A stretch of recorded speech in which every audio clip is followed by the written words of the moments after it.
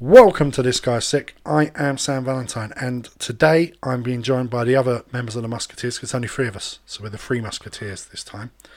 We've got D'Artagnan, aka Christopher Kayla Ladyway. What's up? And Dogtanian. Dogtanian? Dogtanian, yeah. Dogtanian, that's a new one. It was an 80s cartoon. Dogtanian and the Musker Hounds. Because of your long hair and the way he used to tie his ears back, it makes sense for you to be Dogtanian. You know, my long hair is fucking fabulous. So, and today we are talking about the end of this current gen as it's on its way out. The end of an era, boys. It's going out with a bang, I think. I think looking back at it and the stuff we're going to dig into, it is going out with a bang. Yeah, I'd say and so. other people that have gone out with a bang, they haven't actually gone out. They're still with us. Yeah. You know, our friends at Square Posting, so I just want to give a shout out to them. Oh, boys. As always. Our friends at Ultima, I don't know if you guys know Ultima and the Night Sky Prince and his crew there. All really lovely people, so I'll give them a shout out.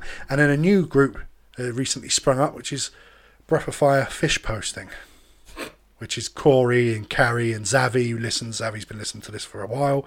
And those guys are all really cool, so give them a shout out too.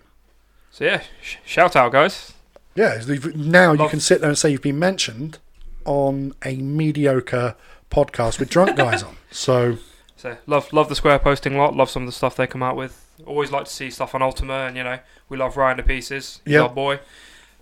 And yeah, I've not heard of this fish posting one. Why fish posting? Because you do lots of fishing in Breath of Fire. All right. You sure it's not a 15 group? No. There's better fishing in Breath of Fire games than there is in Final Fantasy 15. Way better fishing mini games.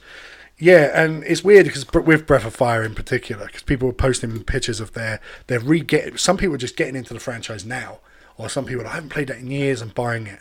And someone in the Breath of Fire chat that I'm in posted the British PAL cover of Breath of Fire 3, and it reminded me instantly of when I first got that game. And the story is this: it's quite. I may have said this before, but years and years ago, I was still at school, so that's how fucking long ago it was. My friend Kurt and I were like huge RPG nerds, and we I've got Grandia, I've got the trying to find and hunt them. And he came into school one day and he was like, "Fuck, I found Breath of Fire 3. They got Breath of Fire 3 in the shop in Welling." And I was like, "In the game shop in Welling?" He's like, "Yeah, it's really cheap. They've got it for like 15 quid. The game had only been out for about 6 months at that point. But what people would have to remember with a lot of independent game shops back then is popular games were all people were really buying. The niche stuff didn't sell so well. So if they had a game for 6 months and it was like £40 and they've dropped it down to 15 because they just want to get fucking rid of it. So yeah, I'm going to pick it up tomorrow." And Kurt was about 20 stone at the age of 15.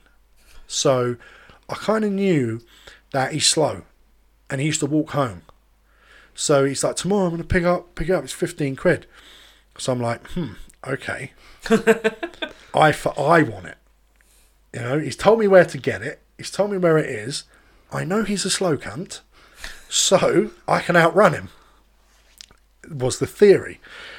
So that night I went home, and because my parents had separated, my dad used to give me an allowance. He's meant to pay my mum this maintenance money, but once I got to about 14, he started giving it to me to sort myself out, because my mum was just a pain in the ass with food, with shit I wanted. She would just not do it, right? My sister, she'd do everything. She'd get anything she wanted. But with me, it was like, "You bastard, you're a pain in the ass. You just play video games all fucking evening.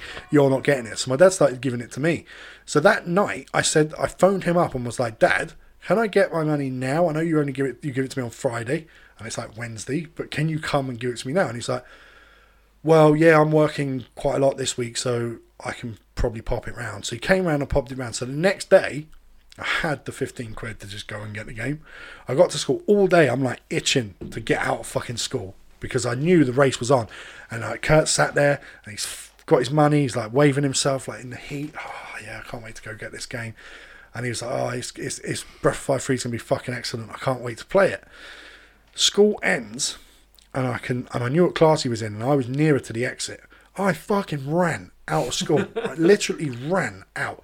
I could see him in the distance behind me, and I'm just legging it. I'm like out of breath. I had to stop. Like, like huffing and puffing on this pathway that leads all the way to Welling. I then started sprinting more. I got a little bit further on, and a mate of mine was cycling past, and he had them little rucks on the back of his bike. So I was like, let me jump on the back. I jumped on the back of his fucking bike. He cycled down. I then got off at the end of that street, which leads, like, you know, now it's a 5-minute walk to this shop. I sprinted all the way to the shop. I rushed in there. I was looking and I couldn't find it. I was like, fuck, did he tell him to put it behind the shelf? So I'm flicking through the games, and then the guy's like, do you need any help? And I said, yeah, I'm looking for Breath of Fire 3. It's an RPG. And he's like, what's an RPG? And I'm not having this conversation. That's what I'm looking for. I just let me, do you have it? And he went, yeah, we've got it. We took it off the shelf because it wasn't selling. And I was like, I'll have it. So I rushed to the till. I pay for it. I fucking walk out of there and I go to the bus stop to get home because I don't live in that area. For me now, it's like a fucking 20-minute bus ride home. So I'm waiting at the bus stop and I'm like, laughing to myself. I'm ecstatic that I've got it. And I'm like, fuck you, Kurt. I've got the fucking game. You haven't got it.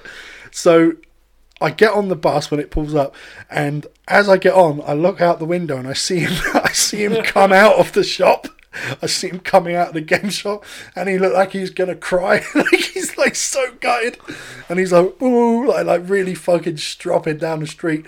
And the bus drives off and I'm fucking crying with laughter. Like, I'm stupidly happy that I beat my mate and fucking got it.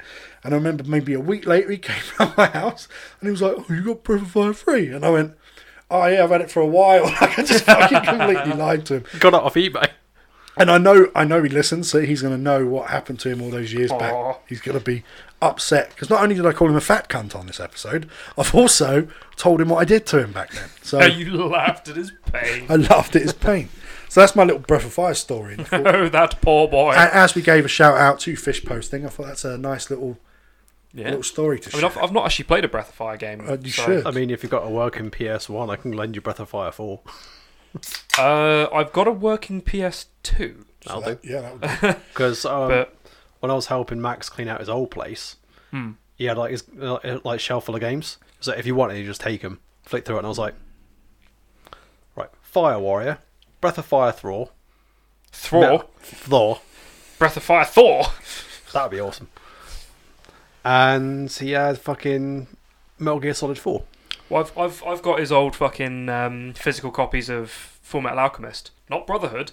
Original Full Metal Alchemist. Nice. Now that's a rare anime these days. I would have taken his collector's copy of DMC4 if it wasn't on fucking Xbox. It also didn't help that some of the shit he had was in real shoddy condition. Like, most of it wouldn't have played. We had all the good stuff. It's like, you're not supposed to use your games as coasters? No. Oh, fuck. Or literally get annoyed with them and fling them across a room? My cousin used to do that with his games. He would just put them down on the side, face down, and then put things on top of them. So now they're like weighted and on the table, rattling around. They used to be like, "What are you doing?" And speaking of that, I remember I lent them Final Fantasy VIII, which I don't really care about, and I hadn't even completed it yet. It came, and I was like, "This is shit." I got like maybe 3 discs into it, and I was like, "I do not want to play this anymore." What a fucking letdown! So they had an N64, and I didn't have a Nintendo, and I was like, "Well, I suppose I can lend you some games for your PlayStation." I said, "But you haven't got anything I want to play." So they're like, "What about the 64?" So he lent me a whole console just to borrow like Final Fantasy VIII. But when my 8 came back, the disc was fucked, and it was disc 1 would not play at all. You're not really missing much, to be honest. No, but it meant that's where school dies anyway. That's where the game ends. It meant if I wanted to start it from scratch, I now couldn't because the game was fucked. And I had my save there and I could play the later discs. But the scratch on it was so deep that when I took it to the shop to get repaired, he looked at it and he was like, "No, like that's not, like we cannot repair this." I was like, "Fuck." See, like I used to work in Blockbusters and they had a disc cleaning machine for like cleaning up scratches and things. And some people, like, they don't understand how that shit works. Like, they're not cleaning a scratch off. It's not as easy as wiping off a fingerprint. Well, they're not even filling it. They're scraping layers off the disc. That there's... Basically, the way it works is all the information is technically on the image side of the disc. And on the other side of it is where you see everything. And, like, you're filtering through the layers of the disc itself. And if you scratch it, it can't read what's underneath the disc. So what this system is doing is it's scratching layers off, just peeling, so that it's just a layer with no scratches anymore. The problem is, so many people would have massive fucking laser burns, and laser burns you can't get off. You're fucked at that point. People are like, oh, can't you fix it? It's like, no, it's laser burned. I'm telling you, we can't fix it. But then you get people who come in and there's just fucking gouges on the other side with all the information. Did you take a fucking knife to this? Well, yeah, and like you can see all the way through the disc and out the other side, and it's like, yeah, that's this fucked.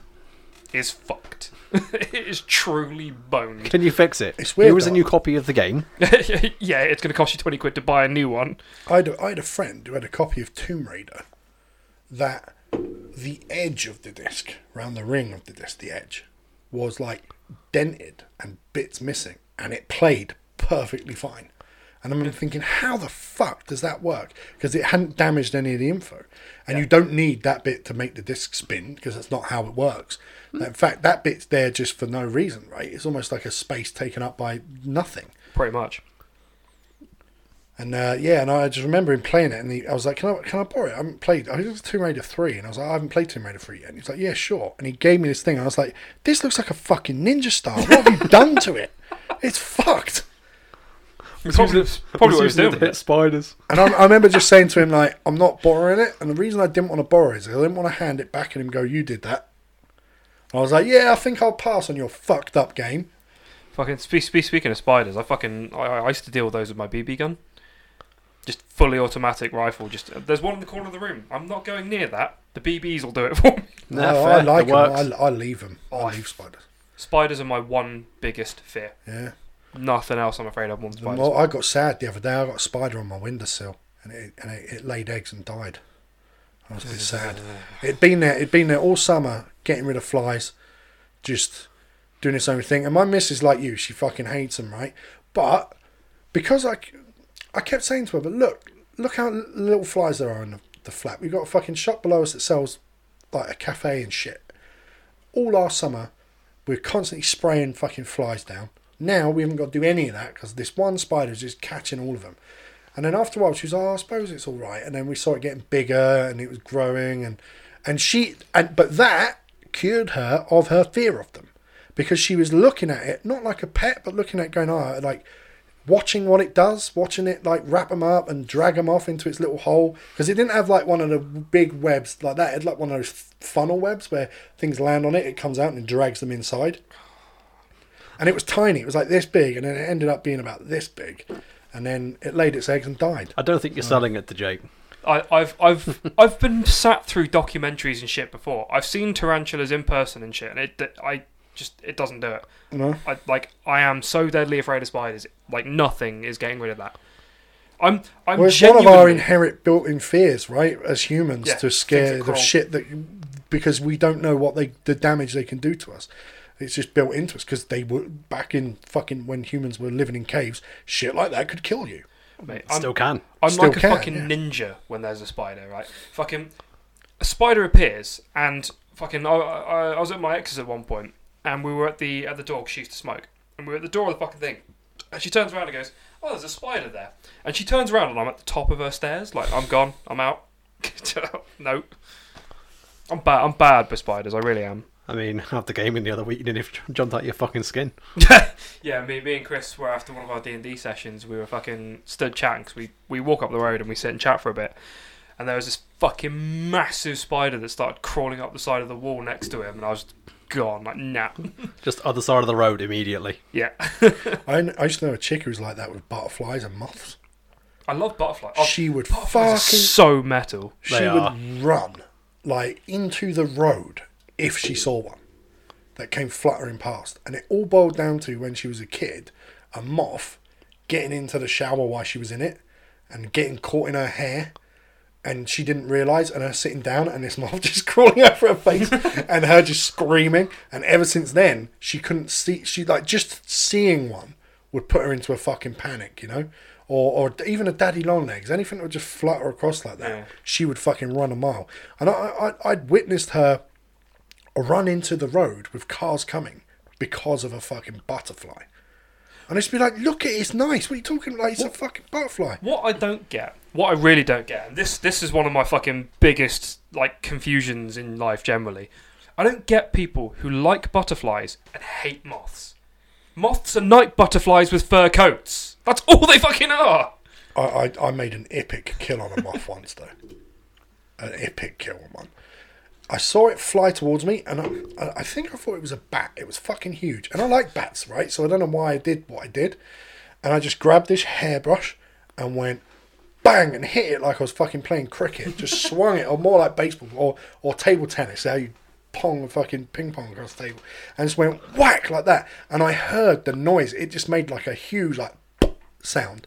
I looked, and this thing was impaled through the fucking spine on the hairbrush. It was fucked. But it was literally like half the size of my fist. This fucking moth was huge.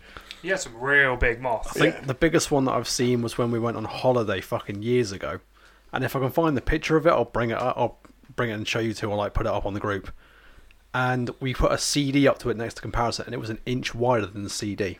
Yeah, I mean, I went to, do you know them like butterfly farms and shit you can go to? Yeah. I went to one of them when I was a kid, and there was a moth there that was like eating a banana because it was a fruit moth. And this thing was like the size of a human fucking head. Like, the body was about as thick as this microphone, and its wings were fucking gigantic. And I remember seeing that as a kid thinking, oh, like... It's a fucking Pokemon, I'm going to catch it. I just, yeah, exactly. Wing a ball at it. Throw a Pokeball at it, yeah. But I just remember thinking, if this thing flies at me, I'm punching it. That's the first word. And I've never been scared of moths, but when things do fly near me, I will fucking instinctively strike out. Well, it's just a reflex. Anything that comes out will just bang, fuck off, like, straight away. Yeah. It's a typical reaction, though. But my missus has the same reaction to Maybugs. Yeah? She fucking hates them. Yeah, but Maybugs are fucking they stupid are creatures. bastards. Like, they are... It's such a retarded existence. It's not... They're, like... What is it? They live like a fucking month, if that? If that. And all they do is just fly around and be annoying. And die? And then die. Like, what the fuck? I mean, I prefer it if, like, dragonflies live for a month. They're cool. Yeah, dragonflies are pretty nice. Yeah, I don't know. There's for me, the only fucking bug I don't like are flies. I hate them. That's because flies are cunts. I hate them with a passion. I will fucking hunt them in my house if I see one. I cannot fucking stand them. Like, one will come, I'll just spot a hint of it. It will bother me. I'll have to find the fucking thing and kill it. Yeah. Like, they just bother me all fucking day if I know one's there. I won't sleep if I see one and I can't find it. I'm up hunting the bastard. So that's why I like spiders so much, because they fucking kill them. Scared the shit out of Nick the other week. Actually, there was a fly in the fucking in the kitchen. We were making coffees, and fucking I just took this magazine that was just on the table next to where the kettles and shit are, and just slammed it on the floor. Huge loud whack, and he was like, "What the fuck was that?" Fly. Jumped out of his skin. Bugs is an interesting topic as we say goodbye to the current gen. Because before we actually celebrate it, I want to ask you both, what was the buggiest piece of shit on this gen that you played? For me, it was Anthem. Oh, I didn't touch Anthem. I'd say probably Fallout 4, but then again, it's a Bethesda game. They're all bug-ridden messes. All buggy, yeah. Actually, I'd say Fallout 76 was more buggy than 4. Shit. I never played Fallout 76 was full of bugs. Yeah, I'd say 76 was worse than 4 for bugs. Nah, just hidden features. But that's how I used to view Fallout 4, like with Fallout 3, and New Vegas was fucking full of bugs as well. I never used to notice the bugs, and the reason being, the games were so janky and weird anyway at points, and like Fallout games, like gameplay wise, I've never played really well. Like the way you would jump, basic. The way you would do something, it's really basic. That I'd end up not noticing bugs unless they were bugs that interfered with quests, and then I would notice them.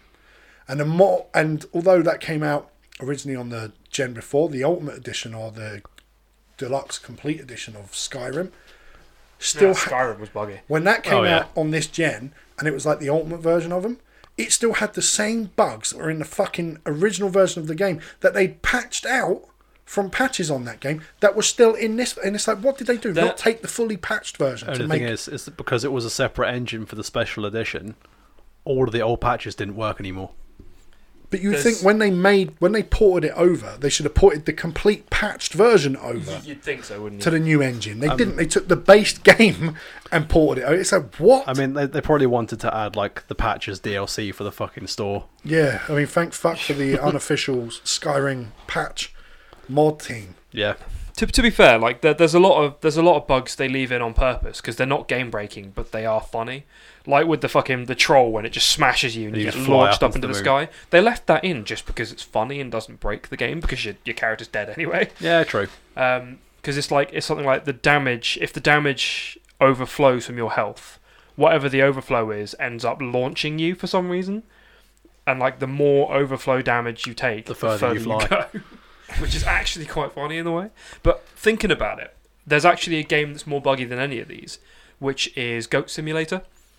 But that's deliberately buggy, right? Well, no. That's the funny thing. It wasn't supposed to be as buggy as it is. However, they left the bugs in on purpose because it's funnier. And they just became memes. Yeah. The whole game is basically just a massive fucking meme. Because like you could run up to things and lick it with your tongue as the goat. And your tongue would stick to that thing. And then if you run, that thing will just fucking follow you, just slapping around on the tongue. Unless it's something like a car. Which point you get stuck to the car and the car takes you. Yeah. But like you could find a Ferris wheel on one of the levels in this game. And if you stick your tongue to the bottom of the Ferris wheel, it drags you with it. But there was a bug that could happen where you'd get the goat's head stuck in the bottom of the cart and you couldn't get it out. And some of the shit that happens in this game is fucking hilarious. But like, I'd say that's the buggiest one because they just don't patch the bugs on purpose. And because they wanted them. Yeah. Maybe when they originally made the game, they didn't want bugs. But when people played the game and were like, "This is fucking wonderful for being so weird," because of the bugs, they're like, "Don't fix them." Like that game getting put out a map happens so easily. You can just get yeeted by a fan or something into the sky and land wrong, and then you're out of bounds, and you're like, "What the fuck?" And even out of bounds, there randomly seems to be things you can interact with, and it's almost like they put them there on purpose. I have to say, one game that was a fucking bug-ridden mess when it launched, fixed it after a few patches, was Last Guardian. I haven't played that. It's very good, but when they released it, the companion that you have to order around wouldn't listen to you. Or you tell it to stay somewhere so you can use it as a platform to get onto a level above you, and it would move and yeet you with it. So basically thick fuck AI then. Pretty much. Oh, speaking of thick fuck AI, the Alien game, eh? Oh, God. Did you know the whole fucking reason the AI in the Alien game was so shit is because someone left a typo in the code? Oh, that's Colonial Marines. Yeah, Colonial Marines, that's the one. I was going to say, the AI in Isolation was really fucking good. Yeah. Once someone went in and took the typo out of the code, the AI was fine. Yeah, but by that point the damage was already been done by like fucking 5 years? Yeah, big time. Yeah, they fucked up Colonial Marines. But Isolation, speaking of that gen, I know that was on everything, right? That was on Xbox, everything. That game really, really did, for me, show me what the new gen could do. Was playing that. That was the first game that made me stand up and go, holy fuck. Because it looked so good. And I know the levels and the design of it were linear. Like, there wasn't a massive open world. You were just on the ship, and that's basically it. And you had different parts of the ship to go to. But fuck me, that game, it made such good use of its lighting, its shadows, the AI, obviously, and the way it could convey atmosphere, like with how the androids and shit were with you at points where they just go haywire and attack you and shit. I think a nice setting they had in Isolation was when you could hook your headset up to it, and any noise you made, the alien could hear. Yeah. So that's a good idea. I think they should do that in more horror games, to be honest.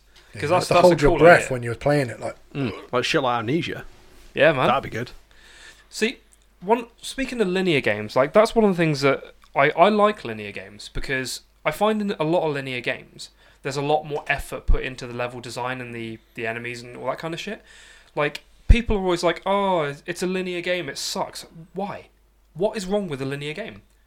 Because some games not an open world sandbox, so therefore it's inferior. We've become so used to sandboxes, and I'm somewhere stuck between the middle. I'd love to play a Devil May Cry game that wasn't linear. Not sandbox, but just open and big, like an Arkham game, almost. So it was still like a map that had a boundary, but you could go wherever you want. Yeah, which is technically sandbox because of the way Arkham is with the streets and there are areas that you have to find other ways through. There are buildings to go in and out of. They really changed Arkham City. Really changed how those sort of games were in comparison to your typical sandbox games like Grand Theft Auto. Arkham felt very different. Playing a game like that, if you could have a game where it was a city overrun with demons, and you were Dante, the game would be the shit. It would be so much fucking fun. That would be cool. See, that's how I thought they were going to do 5 when they announced it was going to have multiplayer. Co-op. Yeah, that multiplayer was a fucking poor excuse for multiplayer. There was only one mission in the entire game where you can fight alongside someone else, and it's towards the end. Yeah, you basically just end up on a level with the same person somewhere else because each character has their own fucking linear level to play, which is like that's not multiplayer. But that was again like thinking back. Because we've only ever done one Game of the Year show last year. That was the first time we ever did it. And obviously Devil May Cry was on there. Resident Evil Remake was on there. This year, looking at the games that are out, I think I'm going to have to give it to Persona 5 Royale, honestly, for me. Out of all the games I've played this year so far, that was probably the one I enjoyed the most. And then Tony Hawk's Remake. See, my only problem with giving it to something like Persona 5 Royale, and don't get me wrong, because I it's loved a remastered version of a game that's already been out. I don't like it when they turn around and say Game of the Year is X remastered, or this, which is the same game with a small expansion, which could have just been a DLC but wasn't. I don't like it when they do that because they're not praising the new games. They're praising an old game that's been redone. Yeah. Which I just don't agree with. But then with something like Tony Hawk's Remaster, it's not a remaster, it's a remake. Well, yeah, because they've done it from the ground up. Yeah, and with 7R, it's a remake. Like, some people could argue you can't give it to that under the logic of, but Final Fantasy 7 already came out. But that's the thing, though. But the story is separate. The 7 remake is a very different game to what the original 7 was at the end of the day. And it's not even a remake, it's a fucking sequel. So. Yeah. Oh, don't get me started on that. But at the end of the day, what would you give it to? Obviously, it's not going to be 7R. I know you was really hyped for it and enjoyed it, but you're like me, where as time's gone on, you're like, fuck, they could have done this better. Yeah, like, at the end of the day, I still really enjoyed it. I still really liked 7R overall. I'm just disappointed with the directions that they went in, mainly from story. Gameplay-wise, other than a few potential improvements, it was fucking awesome. Yeah, there was a few from the gameplay. If they just give the battle a few tweaks, jump, yes, being the big one, yes, the ability that when you would actually, because it took time to charge your ATB, having that be interrupted by like an enemy doing some small little no damage fucking thing, just pissed me off at points. I did get wound up by that, but at the same time, But you couldn't interrupt the enemy charging up. You would just keep hitting it, and then it would still hit you anyway. You could, but you had to use the right things to effectively hit their weakness. But it was harder because you had to make sure you were using the weak attacks. It didn't work like that with you, right? No, like you could be hit with fucking anything. You could be just about to cast your magic spell to heal yourself, to stop yourself dying, and just get hit with like a lame thing that does like 17 damage, and it interrupts it, and then you've lost your ATB bar, or it just makes you stop and you have to recast it, like something, just a little tweak there with that. That was a bit annoying, but I didn't find it. And a better lock-on fucking system, because the lock-on in this game was shit. So the one that got me was the fucking. I do wish that there was a little bit of a buffer between you losing an effect before you can gain it again. Case in point being the fucking Sahuagin when they turn you into a fucking frog. Well, because like, oh, I've just removed it and I'm a frog again. And I haven't got the ATB to remove it. Yeah, essentially just like a short immunity would, especially for stuff like Frog, that was a little bit of a piss take. Especially when you play on fucking hard. Or get hit with silence as well. I was quite lucky because I went into hard with the really, really disgusting accessory already. Because I'd level capped, done everything, gotten all my master materia and everything before starting hard, which meant I was able to do the hard set of fights in the hard version of the Yeah, see, I started doing that as thing. well in the The Coliseum thing. Yeah. There's another one Chad in Lee's. Shimra fucking building, VR training. The VR training. I already had the Gotterdammerung, which means that you build your limit break up automatically, but you start every fight with a limit break. That's disgusting. Yeah, so I started every fight with a limit break. Doesn't it also hard. give you a stupid boost to all of your stats? Or like your resistances? Not a stupid boost. It does. I think it gives you a boost, but the main thing it does is it charges your limit break constantly, and you start every fight with one. And it just, a lot of the fights became trivial because even the basic enemies, which are supposed to be challenging and hard, I just immediately used Ascension and fucking murdered everything. I did find hard mode in that as we're on this 7R. It wasn't so much that they made the battles harder. They just gave the enemies more life. And the strategy wouldn't really change much. If you beat them on easy or medium or classic or whatever. No, it was normal, classic, and hard, right? I think. Classic was the easy mode. Classic was easy, normal, hard. And pretty much. So it just meant that like you would go through the motions more. Like they had easy as well. Easy was a separate function. Oh, was it? Yeah. Classic mode made it easy difficulty. Yes. You know, I played a bit on classic mode because I didn't care about platinum it and getting all the things. There were points in the game where I was like, if I need to go for a piss and I need to do something, I don't want to have to pause, like worry about what I do when I come back out of pause, which obviously in that game, if you're in a battle and you have to pause, suddenly you're in, when you come back, you're like, what was I doing? Am I about to get hit? What was my strategy? What was I playing as? And in those moments, I would switch it over to classic, pause, go and do what I'm doing, have a dump, make a cup of tea, whatever it is I'm up to, come back, and when I come back, I know I'm not getting yeeted as soon as I come out of pause. And that was something that I just thought was a real nice option. But then as soon as you turn it to classic, even if you turn it back, you've defaulted your playthrough to easy, and you won't get the platinums for it. And then once I actually finished the game and I knew what the extra content was, I was like, don't worry about endgame, there's plenty of it, was kind of a lie. Yeah, there was very, very little after you finished. Like, having hard mode only unlock after you finish the game, especially the way they built hard mode, I understand. But at the same time, that's not really what most people would consider end game content. No. Go back and get files. I don't fucking care about those files. It's like, you know what? If I want to read those files, I'll just look them up. Fight Hell House with limited MP. Yeah, well, that's the other thing they did with it. Oh, you can't cure yourself this way. You can't do that. That they just sort of they didn't make it harder. They just made it like more of a bastard to play. That they took features away from you rather than make the enemies harder. And that's not what I want from a hard mode. I want a hard mode like in Devil May Cry, where you're getting really challenged. You've still got all the shit you normally have, but the boss is just fucking more difficult. The game is just harder. The game throws a real challenge at you. Or if you're playing something like Skyrim and you jump up your difficulty level and suddenly the things that you're yeeting with ease are now a struggle. And you've got to think more. 7R didn't do that. It just said we're turning this off and we're taking this away and we're going to up the HP on a boss. And when I did my playthrough, fucking Rufus kicked my ass on normal. I think he's the hardest boss in the fight for me, Rufus. It's just because of the amount of counters he can do. Like, I didn't find Rufus as hard as some people seem to have, but then again, the thing that ends up actually working really well against him is using the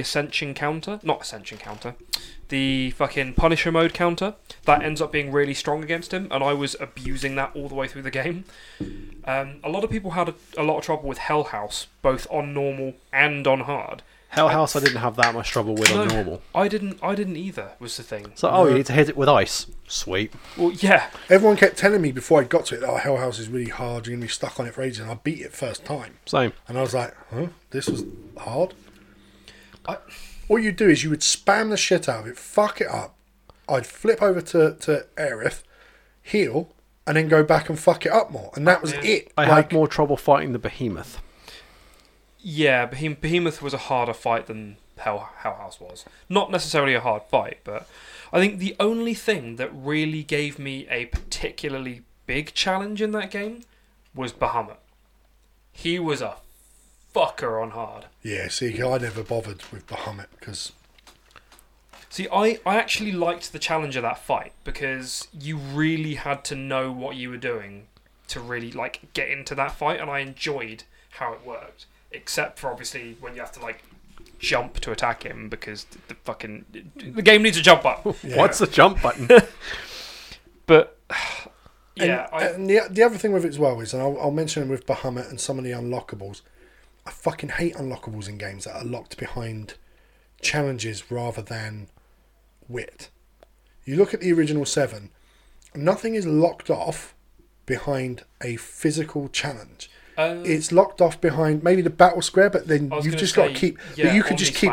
But you could just keep going, right? You could be shit, and you could just keep going in and out, fighting things, and only getting like it's going to take you a while. Yeah. But even then, the battle square was not as hard as fucking some of the battles in this, right? Battle square was easy if you weren't a fucking idiot at the end of the day. And again, that's for Cloud's ultimate finish. Like, there's nothing too hard with that. But that's the thing. The only things that you get from doing the Bahamut in the remake is obviously the Bahamut materia, which you don't need in any way. Yeah. And if you do the hard one where you fight all 5 summons one after the other, 4 summons one after the other, then you get effectively the Proud Clod.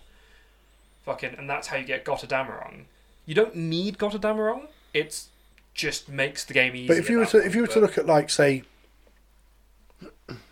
original 7, if you want to get Vincent, for example, you don't have to smash your way through something to do it. You have to follow them fucking notes, unlock the safe, fight the thing in a safe, which isn't a hard battle, you know. If you're under-leveled, that will fuck you up. But then that's an RPG in general. If you're under-leveled, like Lost Number. Actually, Lost Number was a cleverly challenging fight. Yeah, because if you fuck it up with if you start with attack, magic, it becomes physical afterwards. Yeah, so you've got or if you start with physical and then you've got hardly any good magic spells, you're going to be there for a long fucking time. Which I actually thought was a really clever fight. I liked the way they did that. But we're going off on a bit of a tangent. We're talking about this gen, and this is one of the games that's on the... one thing 7R did do is be on our minds for a long time. Well, yeah, but like... Even the people that hate it, it's still on their mind, you know? Like, I definitely wouldn't put it as Game of the Year, because it just wasn't that good for me. It was one of my favourite games of the year, but I'm still disappointed in its story direction. Yeah. But then, if you want a game that I was impressed with completely, in fact, this would be my game of the year, Ghost of Tsushima. I loved it to pieces. I loved the aesthetic, the story, the characters, the atmosphere of the game. Just, there was nothing about that game that offended me or upset me in any way. I just thought it was amazing. Yeah, and that's one thing that I haven't played it yet, so I've got it. It just arrived, so I'm going to start it next week. Yeah. Which is why when I put out like a preliminary 8 games so far this year, but there is still shit I'm going to play. I'm going to play Valhalla. I'm going to play Ghost of Tsushima. I've got Hades to play on the Switch, which is a roguelike that everyone's fucking raving about. I've heard a lot about this, and people keep saying it's really good, and I kind of want to give it a go. I kind of want to get a Switch to give it a go, but I kind of want to give it a go. And I think there's a few other games coming out this year. Like Miles Morales now got a PS4 version as well. I'm looking forward to that, because the Marvel Spider-Man, that was last year, wasn't it? Yeah. But yeah, that was fucking awesome. That was so well done. Like, I platinumed that, and I actually had to look up the last couple of trophies, because there's some where it's like, what do I need to do? And I was looking at the list, and I was like, use the fast travel 5 times. I loved the game so much, and I loved swinging around the city, because the web swinging was so well done in that. It was a bit like Spider-Man 2 on PS2, I think. But the web swinging was so good and so much fun that I never wanted to fast travel, because I liked travelling. I was the same. But then once I fast travelled once, the little Easter eggs they throw in to you travelling were so good that I was like, actually want to see what they do, you know, and he's on his phone, or someone's in a cosplay of Spider-Man standing next to him and they're just sort of looking at each other and all these cool things. Falling asleep on his arm. That apparently in the PS5 version of that Spider-Man, so they're remastering it. The PS5 doesn't need to load for fast travel. You can just instantly fast travel. They've left it in that you can turn it on as an option to see those bits of Spider-Man on the tube. I think that's good. That's cool. They've left it as an option because people enjoyed them, right? And it was for a loading screen. These are like, that's what I want from a loading screen. Something that isn't a pile of shit. Well, yeah. It's not just a blank screen with now loading on it. Yeah, It's the original Resident Evil games were really good for their loading screens because it would just be a door opening, right? And you would just see the door open and you'd step through. But then it would almost trick you into not thinking it was a loading screen. I quite liked some of the old Dragon Ball Z game ones. Like one of them, you had like Master Roshi on the turtle, and he'd just be slowly spinning. But if you spin the control stick, he'll spin quicker and he'll bounce around the screen. So you could just play with the loading screen. I liked the one in Devil May Cry 3, where if when it was loading, if you hit either square to shoot or triangle for sword, you actually started attacking the loading screen. Oh, okay. Assassin's Creed used to have good loading screens where you just run around in the Anubis. Oh yeah, because you get to fuck around with your abilities or like just you play just without run around in this that wasn't bad. Just run into the endless void. You run into the endless void. Yeah. Welcome to the void. Yeah, but like speaking of Spider-Man as well, with the remaster for the PS5, you've seen that they've changed his face. So many people are fucking raging about that. They're raging about because it just seems like a really weird thing to do. Well, it just didn't seem necessary. It's not necessary. They've done it because they've chosen a guy who looks a bit more like the voice actor. No, looks like the kid who plays Tom Holland. Holland. It looks more like Tom Holland, and that's what they've done. The actual reason that they've officially stated is the new face looks more like the actual voice actor.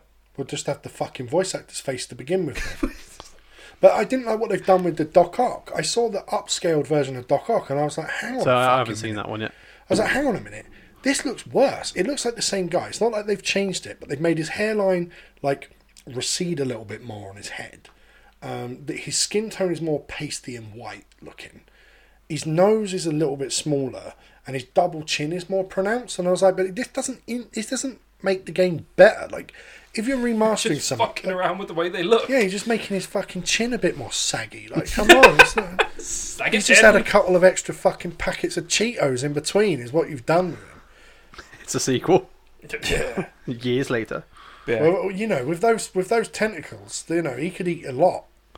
He's the only guy on the planet who can open a packet of crisps and feed himself without using his hands. That and some no-armed gimp that uses their feet, you know. I mean, sorry to the Doc Ock might use his feet. Sorry to extra cheesy Cheetos. Sorry to the armless gimps that listen to this episode. No offense. Like I never got the DLCs for Spider-Man, which I was a bit gutted about. So I might get the version of the Miles Morales one for PS5 that gives you the remastered Spider-Man and all the DLC, just because it's just easier at this point. I mean, it's not even that much more expensive, so you may as well. I still hop on that game every now and then as well, Spider-Man. I still sometimes just go, I want to swing around and beat up some motherfuckers. I need to finish it. There are a lot of games I need to finish. Yes. I need to... Actually, yeah, legitimately, Chris. I've said a few times, you need to pull your fucking finger out and finish some of these games. I need to platinum it again, because I platinumed the game. I platinumed the first 2 DLCs. I didn't with the third. So there's still more for me to do.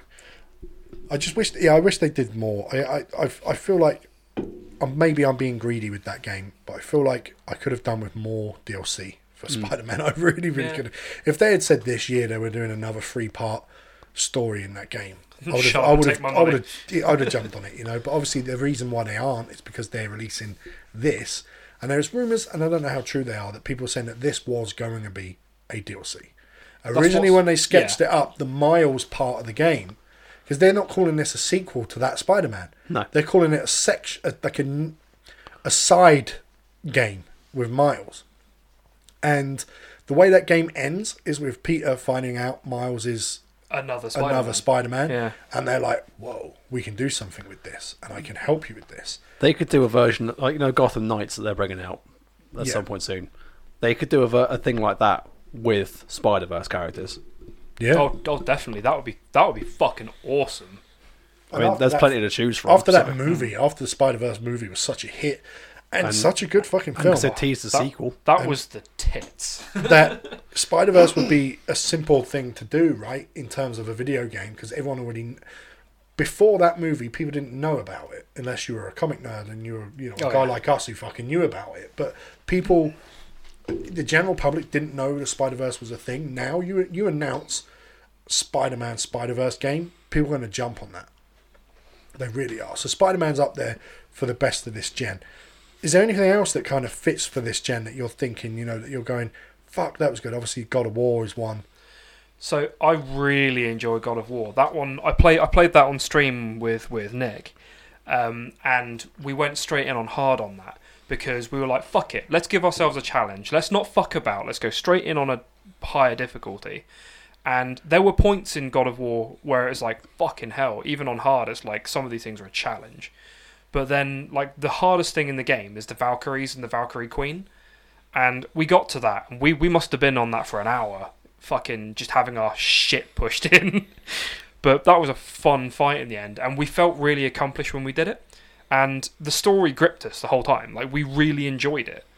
And that's one of the things that makes me really excited for the next one. But I definitely think God of War is one that should be in consideration for best games of the gen by anyone's standards. Yeah, it's hard when looking at Xbox to think of an exclusive that even comes close to the worst PlayStation exclusives. Halo. And because they were shit Halo games. They were not good fucking Halo games.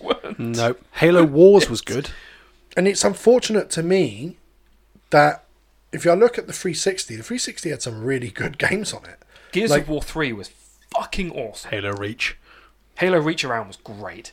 And I even like the Spartan Halo game, the top-down one. Oh, fucking Spartan Assault. Halo Spartan Assault, I think it was called.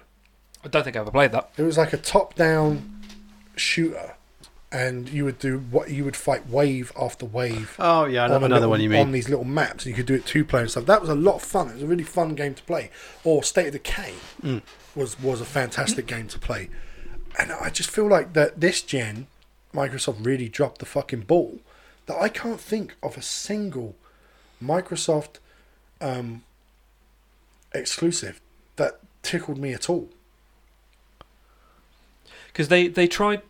They tried to do... Was Crackdown Xbox exclusive? Crackdown 3 was Xbox exclusive, and it was shit. Because that one they really tried to push with Terry Crews in the adverts and things. And I never played it. I don't have an Xbox One. But all I heard was that game was fucking terrible. But they had it with other things that they tried to push like that as well. Forza became just a microtransaction mess. Well, that's the thing though. Like, one of my problems with racing games is, in most cases, if you're playing any semi to fully realistic racing game, you've played them all. Yeah. Because they're basically the same thing every time you play. So for me, they just need depth, right? I need lots of tracks, and I need to be able to customize. I need to be able to suit my car up, loads of engine parts, and then I'll play it. I'm not a racing game fan, but if you give me shit to do that's almost RPG-like in a racing game, I'll play it. You need Need for Speed Underground from the PS2. Yeah, that's what I mean. Boy. But that's what I'm saying. You just get one that looks better. And when Forza introduced the stuff where you could make your own, you could upload shit yourself. So you could take a picture of something that upload it to their server and have it as a decal on your car. And they started doing that. I was like, this game is the shit. Like, this game's really, really good. And, like, just the amount you would earn money in game, which would buy you better cars, buy you better soups for your cars to do them up, better wheels, all this stuff. And every single car had thousands of options, depending on your price range, that you could take the first car you get and make it like a medium-level, decent fucking motor. You could actually keep it if you wanted to just keep doing it up rather than buying more. And then once you hit the pillar, and once you get to that plateau where you can't get any better, then you would go and buy the new one because you'd save loads of money not buying others and doing your cars up. And I remember just thinking that was a really neat way of playing a racing game, because I don't really like them. I don't play them a lot. Apart from Wipeout, I like Wipeout.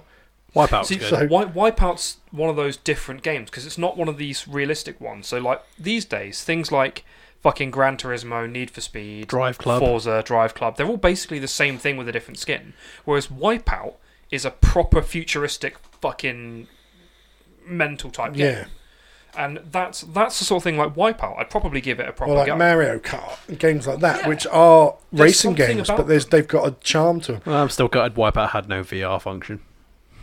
I think probably for good reason. I was going to say, fucking the luge board fucking game made a lot of people fucking sick as it was. Could you imagine Wipeout? Yeah, just give it to Dan. I mean, to be fair, like, despite all the shit going on with it, I kind of want to give Star Wars Squadrons a go. And apparently that has a VR function, and that would be one where it'd be like, I'm going to vom, but I'd love to try it. I've never... Barrel roll. Yeah. I've never really enjoyed VR, and I've never played a VR game that is better than maybe a 5 out of 10. Like, most of them are just shit. They're not great. I know everyone raves on about Resident Evil on VR. See, I preferred it out of VR. I just, like, I enjoyed 7, but I didn't think it was all that. It was fine. It was alright. So if we were to give... It's hard to give VR any credit. If we were to give Microsoft any credit this gen, it has to go to the Game Pass, right? Yeah. Because they've added so much to that. So many good games. New releases just come out on it. I mean, fucking Outer Worlds when that first came out was on Game Pass. And they just did so many, like, games that I just wanted to play, or some games that I never got the chance to play. Because I was like, I didn't buy it at the time, and then I kind of forgot about it. Oh, fuck, that's on here. Because that's how I ended up playing Devil May Cry 5. Because I missed the boat, right? And you guys had all played it. I'd missed the boat on it, and then it got added to Game Pass. And I was like, oh, fuck, I forgot I'm dead to play this. So I jumped on it, and I really fucking enjoyed it. And there was a lot of other games, like all the Wasteland games now are on there. The Wasteland Remastered, Wasteland 2, and Wasteland 3, which I think is an exclusive that we can shout about. If you like the original Fallout games, play the Wasteland games, because that's what Fallout was based on. Yeah. So I've got Wasteland 2 on the PS4, and that is really fucking good. Yeah, really good. And all 3 of them are now on Game Pass. And yeah, if you played the original Fallout 2 games, you would fucking love this. Yeah, but I despite again not really being an Xbox player, I haven't owned an Xbox since 360 at this point, but honestly, the Game Pass is probably one of the best things they've done. It's a really clever way of doing it. They've did it right at the end of the day. Yeah, it's way better than the PSN. Way better. Like, Sony tried, because they did PlayStation Now and the PSN, but then Microsoft went, oh, we're going to just combine Gold and Game Pass into the Ultimate Pass, and you're going to save money. Where Sony never went, you know what, should we just combine PSN and the Now and call it PSN Now and just call it 12 quid a month. 12 quid a month rather than like 8 quid for one and a tenner for the other. The only problem is that the Now library at the minute is so fucking scarce. And they take shit off it all the time. That's the problem I think that they're having, where Xbox just sticks stuff on and leaves it. If PS Now is taking shit off, then... I mean, stuff does leave. I think all the Resident Evil games have now left the Game Pass. And I think that has something to do with them going on to Now, because this is how they start fucking doing these deals. Like with Netflix, they'll have a movie. The movie will suddenly come off Netflix after 6 months, and then Sky will have it, or Hulu will have it, or something like that. And I think they've started playing that game. But when I look at one thing Sony has over Microsoft is the back catalogue. The fact that you cannot just emulate via PlayStation Now, because you can stream, it's not even your console using it half the time unless you want to download it. The PS1 library of games, PS2 library of games, PS3 library of games emulated from their servers is beyond me. And even with the PlayStation 5, guess what they're not doing? Backwards compatibility on this entire library of games that quite frankly are better. As much hype as we give the PS4, which I think had I even think the PS4 had better games in terms of exclusive than the PS3, which is saying something. The PS3 had a lot of good exclusives, but they do not have better games than they had on the PS1 and PS2. One of my problems at the moment is I've got a fair back catalogue of PS3 games that I never actually got to play because my old PS3 packed in. And I never managed to get another one, and I just didn't in the end because I had the PS4 and I was playing those. But there's several games on the PS3 that I still want to go back and play.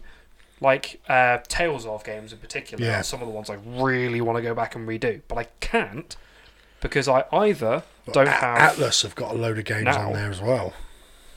Cause I might have to have a look at now and see if any of these games I want to play are on there, but at the same time, I've got a disc copy. I don't want to have to pay a subscription to play something I've got a fucking disc for. They're not even the fucking only ones either, right? They're not even the only ones that do it. Speaking of this current gen, this gen is going to... This particular console is going to continue for maybe a couple of years before they release a new one, which is the Switch. The fact that they have not opened up their library, Nintendo, for the Switch, even now, especially now they've discontinued the DS XL, is beyond me. I don't know what the fuck. Like, why can you not get, the Bravery games? Why can't you just get them on here? You're releasing number 2 on the Switch. Why can I not play all these old games, all the old Fire Emblems and shit that you've released, Advance Wars, all this shit you just cannot play? You've got the little SNES and NES backwards thing, the online thing that I subscribe to, which is great because you've got Breath of Fire 1 and 2 on there. But they could do the same with all those DS games. Final Fantasy Tactics. There are so many good games. The Suikoden Takari series. Castlevania games. They had loads. Never fear, Simon Belmont is here. Man, they could just do it. They could get millions of people buying a Switch if they just turn around and said, every Pokemon game we've previously released. Yeah, it's on Switch. We're putting a lot as one package on the Switch. People would buy a Switch for that. If you bought something called like Pokemon Generations, it was a thing, $60 or whatever, 60 quid for every Pokemon game in one. I'm pretty sure if that got announced, he would literally bust his nuts. He would, yeah, he would bust his nut. He's not here right now. If anyone wants to do an impression of Tian, Chris can be Tian.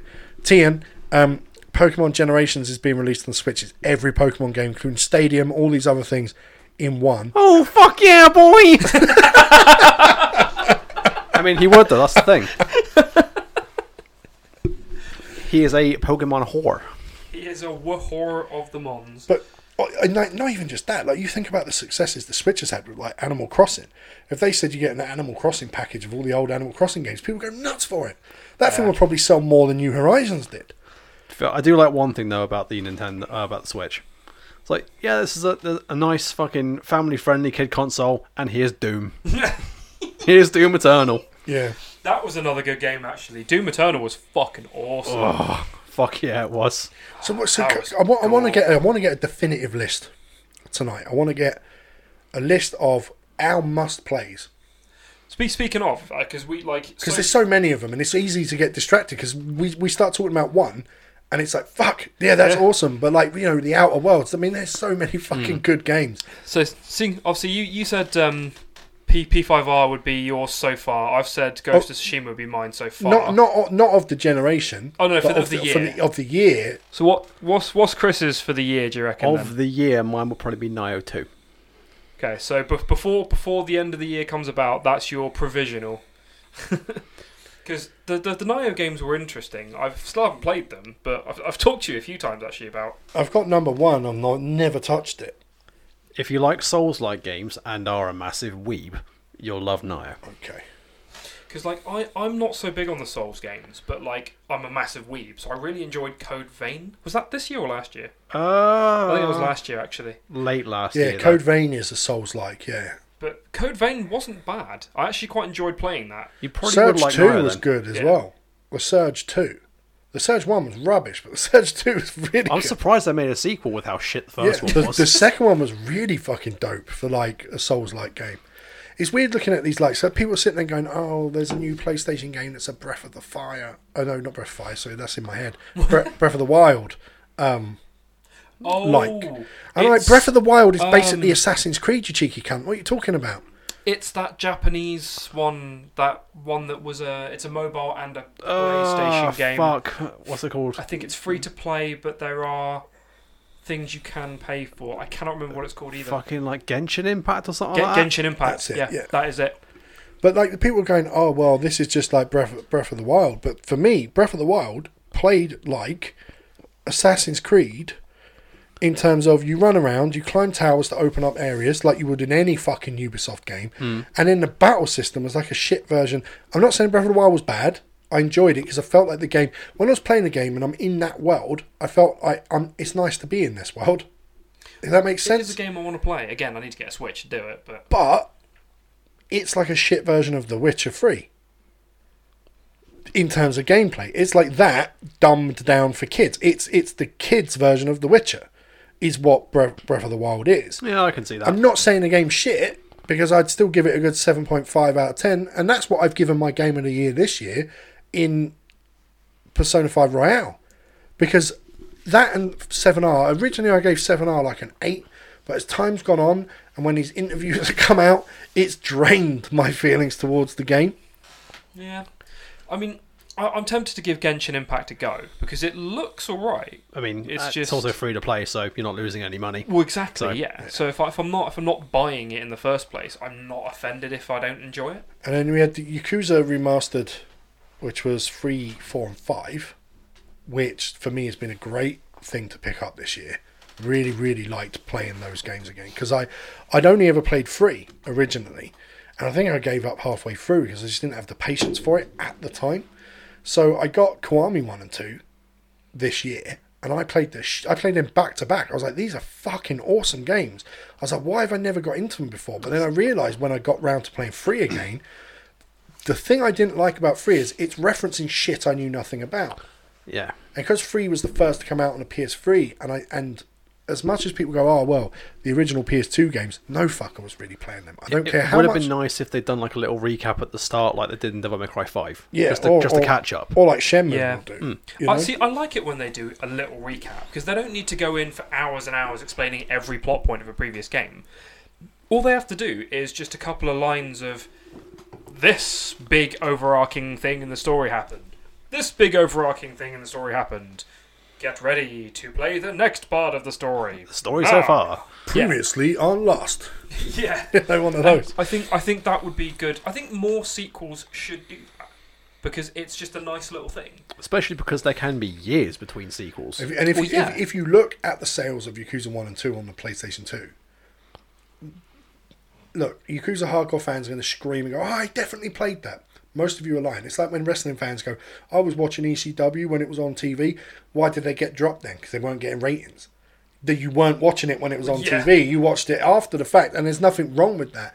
And I think a lot of people didn't play Yakuza 1 and 2. I think a lot of people started when I started with 3, and 3 tells you shit, and I'm like, I have no idea what they're referencing. Then when I got halfway through the game, I was like, this is boring. I don't find the combat very great. I think it's okay, but at the time I'm playing the Arkham games, which is a similar combat system, but better. So when I went back to... The Arkham games were very good. Yeah, so when I went back to Kiwami... Origins was a bit shit, but... Yeah, well, Origins was just not necessary, really. To be fair, and anyone who knows me will fucking tell you, I hate DC generally. I don't like DC's comics or characters, and I hate Batman in particular because it's shit writing.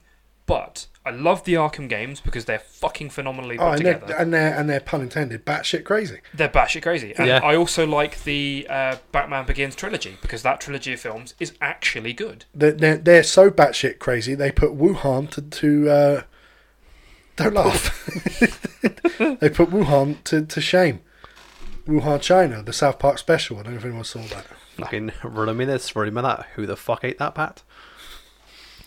If you watch the South Park special, it's Randy having sex with it. So, I haven't watched South Park in fucking years. And then it's like, no, it wasn't. Anyway. It wasn't a bat. It was a pangolin. Someone had sex with a pangolin.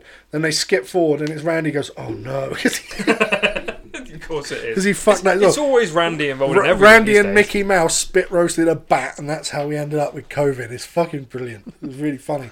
But then it wasn't the best episode of South Park ever. And the running joke was that this wasn't a great episode. I don't want to talk about it too much because you guys haven't seen it, but the main joke in it, the running joke was, aren't you enjoying the special? Because he releases a pandemic special for his drugs, that his weed that he sells. And all the way through it, just like, aren't you glad we did a special? Aren't you really pleased at how good this special is? Because it wasn't that great on purpose. Because that's what kind of fuckers they are, right? They deliberately made it sort of mediocre so that the joke of asking people if you're enjoying the special works.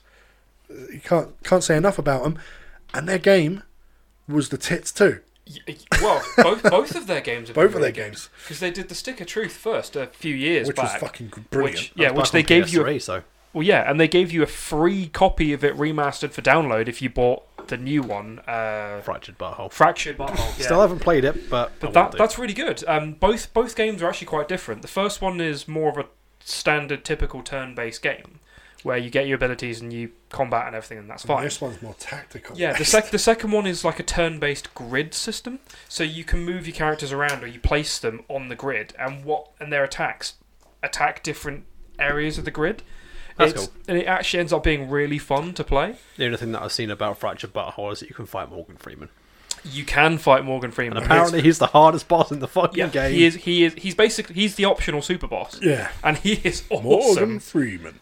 The best thing in that game is when you start and you want to change your difficulty level. I've seen by about making that as your well. skin tone darker, and it's just like, fuck me. I'm surprised they got that in the game. Brilliant. It's South Park, of course they were going to. Oh well, yeah, but I'm still surprised that game. It's like, please adjust your difficulty level, and you just get darker. It's so bad. And I don't even know if it works. Right, I don't actually know if it does make your difficulty level any more difficult. Don't know, to be honest. If it was just for the fucking joke, because if you're a black dude and you want to play as a little black kid, right? I mean, that's what you might choose to play.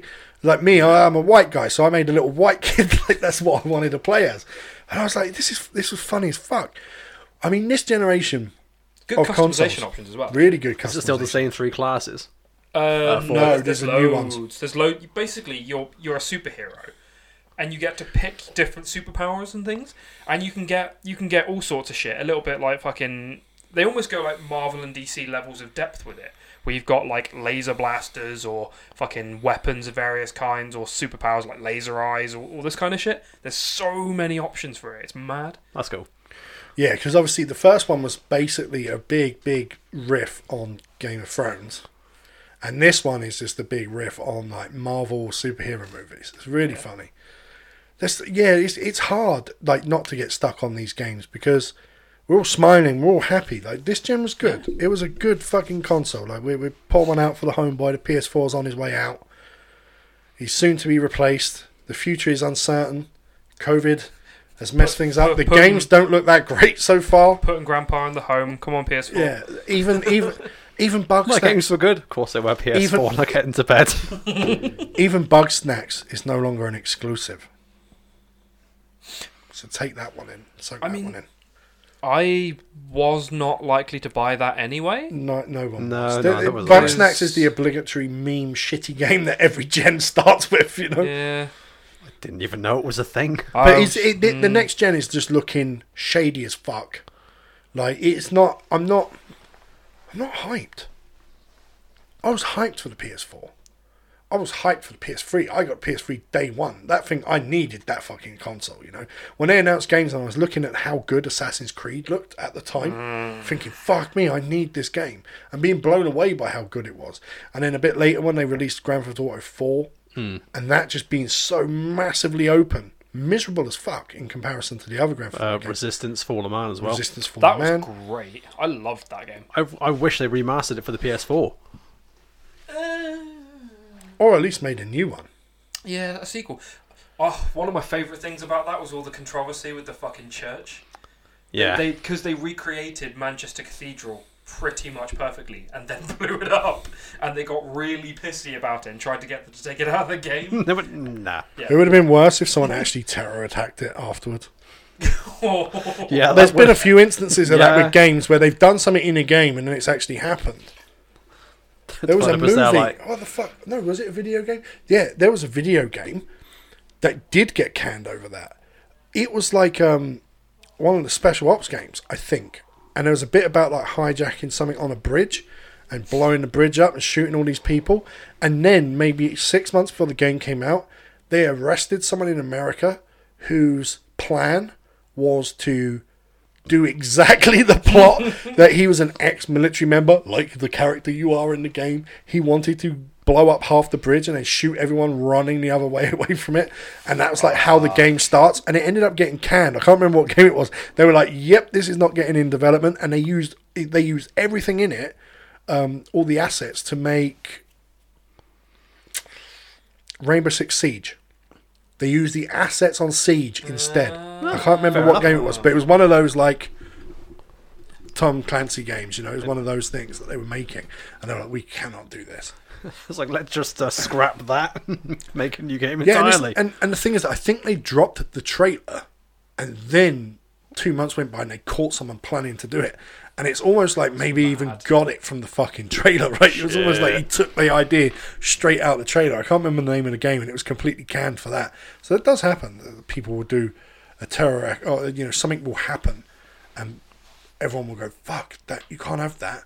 I mean, imagine games now that were in production, and there must have been some that were about pandemics being canned now. It's going to happen, right? I mean, like Plague Inc. got taken off of the fucking store because people were making like Corona about the actual virus for the game. Yeah, they were calling their virus Corona. Yeah, like I'm pretty sure it was only banned in China, but probably. Yeah. So you're mentioning must plays. Then do you mean of the generation, or do you mean of the gen? I think we'll do at the end of the year, just before Christmas. We'll do a full end of the year review of games like we did last time. Proper. What's your game of the year? And we've got a load of other stuff coming. We're gonna have to do a Halloween special and all sorts of shit we've got coming up. So, but so this gen, the games that just tickled your fancy. Horizon Zero Dawn was the tits. That was absolutely the shit, and that's a must play. If you haven't played it, whether you're going to be it on a PS4 or if you're going to like grab it on the PC because you can get it on PC now, fucking play it. That game is absolutely phenomenal. I will at some point. Fucking for fuck's sake, Chris, you bitch. See, the game that I really want to hype up wasn't exclusive, and I feel dirty because the company are cunts. Oh, but is it Ubisoft? It's Ubisoft, yeah. It's UB Forward. It's Assassin's Creed Odyssey. Because the game was fucking fantastic. Was it exclusive? No. Most of the Assassin's Creeds haven't been exclusive. No. Even the first Assassin's Creed, I'm pretty sure, was 360 and PS. I think it's only shit like some Syndicate and Rogue and that were exclusives, but possibly. Oh no, Rogue and Unity. Possibly. Don't know. I think because they're out on it, but they're out. You can buy them now. The remasters you can now buy and everything. So they may have been because obviously Rogue was the gen before, and Unity was the first of that current gen on PS4. Kind of the first on that current gen because they'd also remastered Black Flag at that point as well. So technically, Black Flag had a release on both. Then you had Rogue come out after Black Flag because it used the same engine. Then you had Unity as the bug-ridden mess. But I don't know if it was exclusive because I had Unity on the Xbox One. Because I'm pretty sure when it was just 360 and PlayStation, they were exclusives. I don't know because you couldn't play Rogue on PS4. Yeah, I think Rogue was exclusive to the Xbox 360. I think until recently, but. Yeah, like Odyssey, while it wasn't exclusive for this gen, was a game I just really, really enjoyed. Mostly because Tian's not here. Mostly because I just really like Greek history. So for me, it was like, fuck. I've studied this. I'm really into this. This is a setting I can really enjoy. Well, funnily enough, that's I never did play it in the end, but that was one of the reasons I was really tempted by Origins because it's Egyptian, and I really like Egyptian history, and I really like the Egyptian side of things. And even though I still haven't played an Assassin's Creed since 3, but like that was the one that nearly brought me back in. Yeah, but it's like Scott, who was on the last episode. He really likes Ubisoft games. Like he's like a big fan of Ubisoft games, and he was saying it on the episode that's gone up now. Anyway, by the time people listen to this, it's up. That as shit as they are, they've made some of his favourite games, and he finds it difficult to pull away from them. And I get that, but like there are some people like Square Enix. But there are some people like I will not play another Activision Blizzard game. The only one I got was Tony Hawk's because I didn't know they were making it. Did they? Yeah. Activision, oh fuck. Okay. Because Activision made the original. I pre-ordered that because I wanted it, and when it turned up, and I was like, "Fucking Activision Blizzard, these cunts." And then they started adding micros to it and all sorts of shit, as always. but I was like, fuck, because I said when the stuff happened with Hong Kong and they banned that kid, BlizzCon or whatever he was called, the kid, they banned him because he said free to Hong Kong on a live stream. Oh yeah, that fucking shitstorm. When that happened, I said I'm not buying any more of their games, no matter how much I want to play the next Diablo game. I'm not. I'm done with that fucking company. You know, I don't want to play their fucking bullshit. I'm not giving those cunts that did that money. See, I might go the other route of, like, I know they're cunts and I don't really want to give them my money. I might try and make sure I pick up second-hand copies, so no extra money's going to them. Because that's one of the things that people have been saying with J.K. Rowling. If you still like Harry Potter but hate her, buy everything second-hand. Yeah. Don't buy it first-hand and you're not giving her extra money. You're not giving her money. So at the end of the day, if there are games from some of these companies like Ubisoft and Activision Blizzard and whatnot, where the company are a bunch of cunts, I'm probably still going to play a game if I really like the look of it. I'll just buy it second hand. The difference is, from books to video games, player count means something to them for marketing and active player count. And with all the micros they put in these games, there's still a chance they could pilfer a bit of cash off you from a video game. And I'm just like, listen, I don't need Diablo 3. I mean, 5, right? Is it 5? 4? 4. I don't need it. I don't need that to enhance my game playing ability. I've looked at all the games that are, maybe they're not top down like that are fantasy games on the way. I don't fucking need that. Baldur's Gate. I've got Avowed. Yeah, Baldur's Gate. You know, Obsidian are working on Avowed. We're gonna end up with a new fucking Elder Scrolls game. I have a problem with Avowed. Which is it's only on Xbox. That's true. That's true because Obsidian are owned by Microsoft.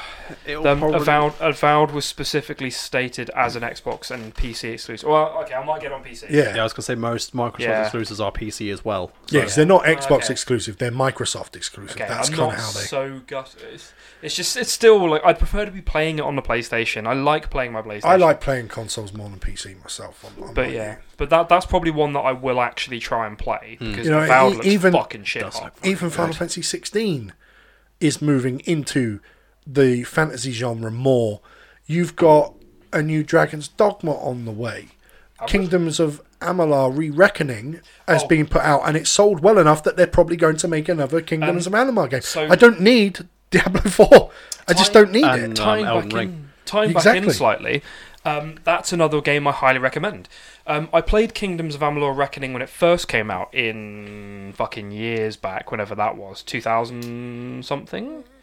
That was back on 360 PS3. 10? Definitely on the 360, yeah. But that game was fucking incredible then, and I bought the remaster partly because I wanted to put my money towards it because that encourages them to continue it on. Yeah. And the original company, Big Huge Games, went under not long because it didn't sell as well as it should have done. But then loads of people were raving about it for fucking ages afterwards.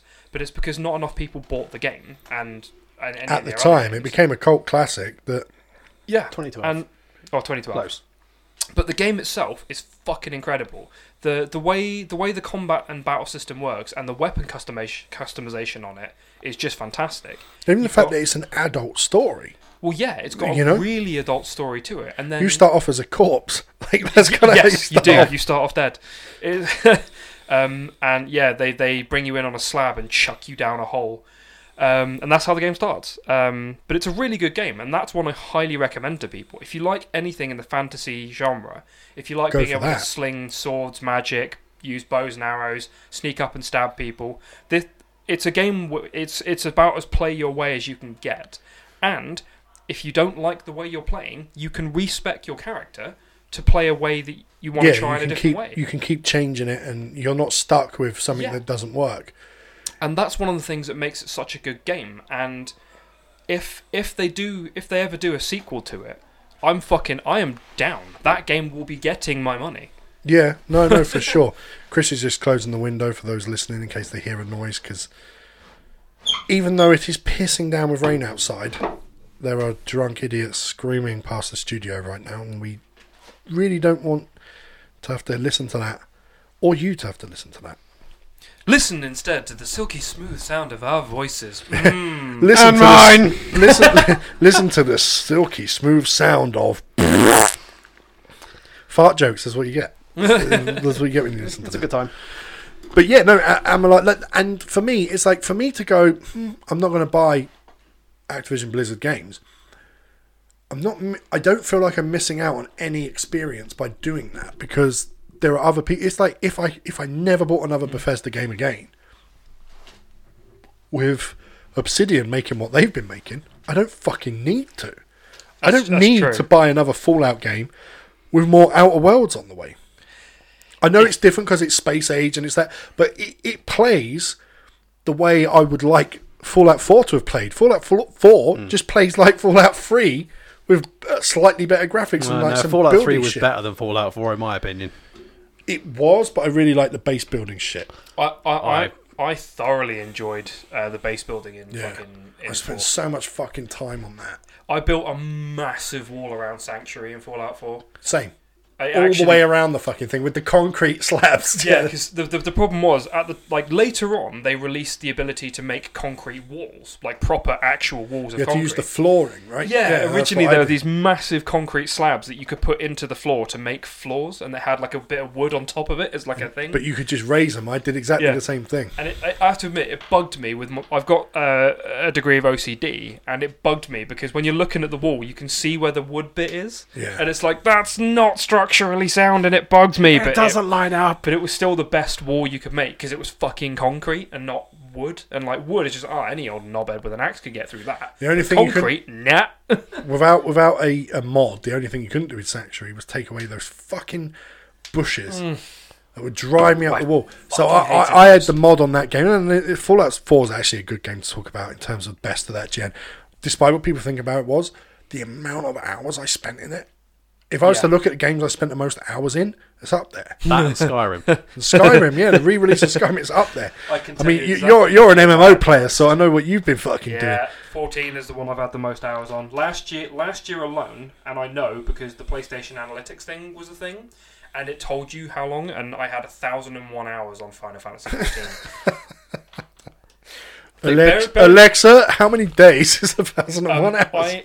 I had just shy of 2,000 hours on PlayStation 4 last year. I looked up how many hours are in a year, and it's a little bit shy of like 9,000 hours. I spent effectively like a quarter of the year playing video games. Fuck. And I am determined to beat that next year. I didn't play a lot because as much as people think you've got a podcast that's mostly gaming, it's not just a gaming podcast. Like, it's most of the shit we talk about is gaming.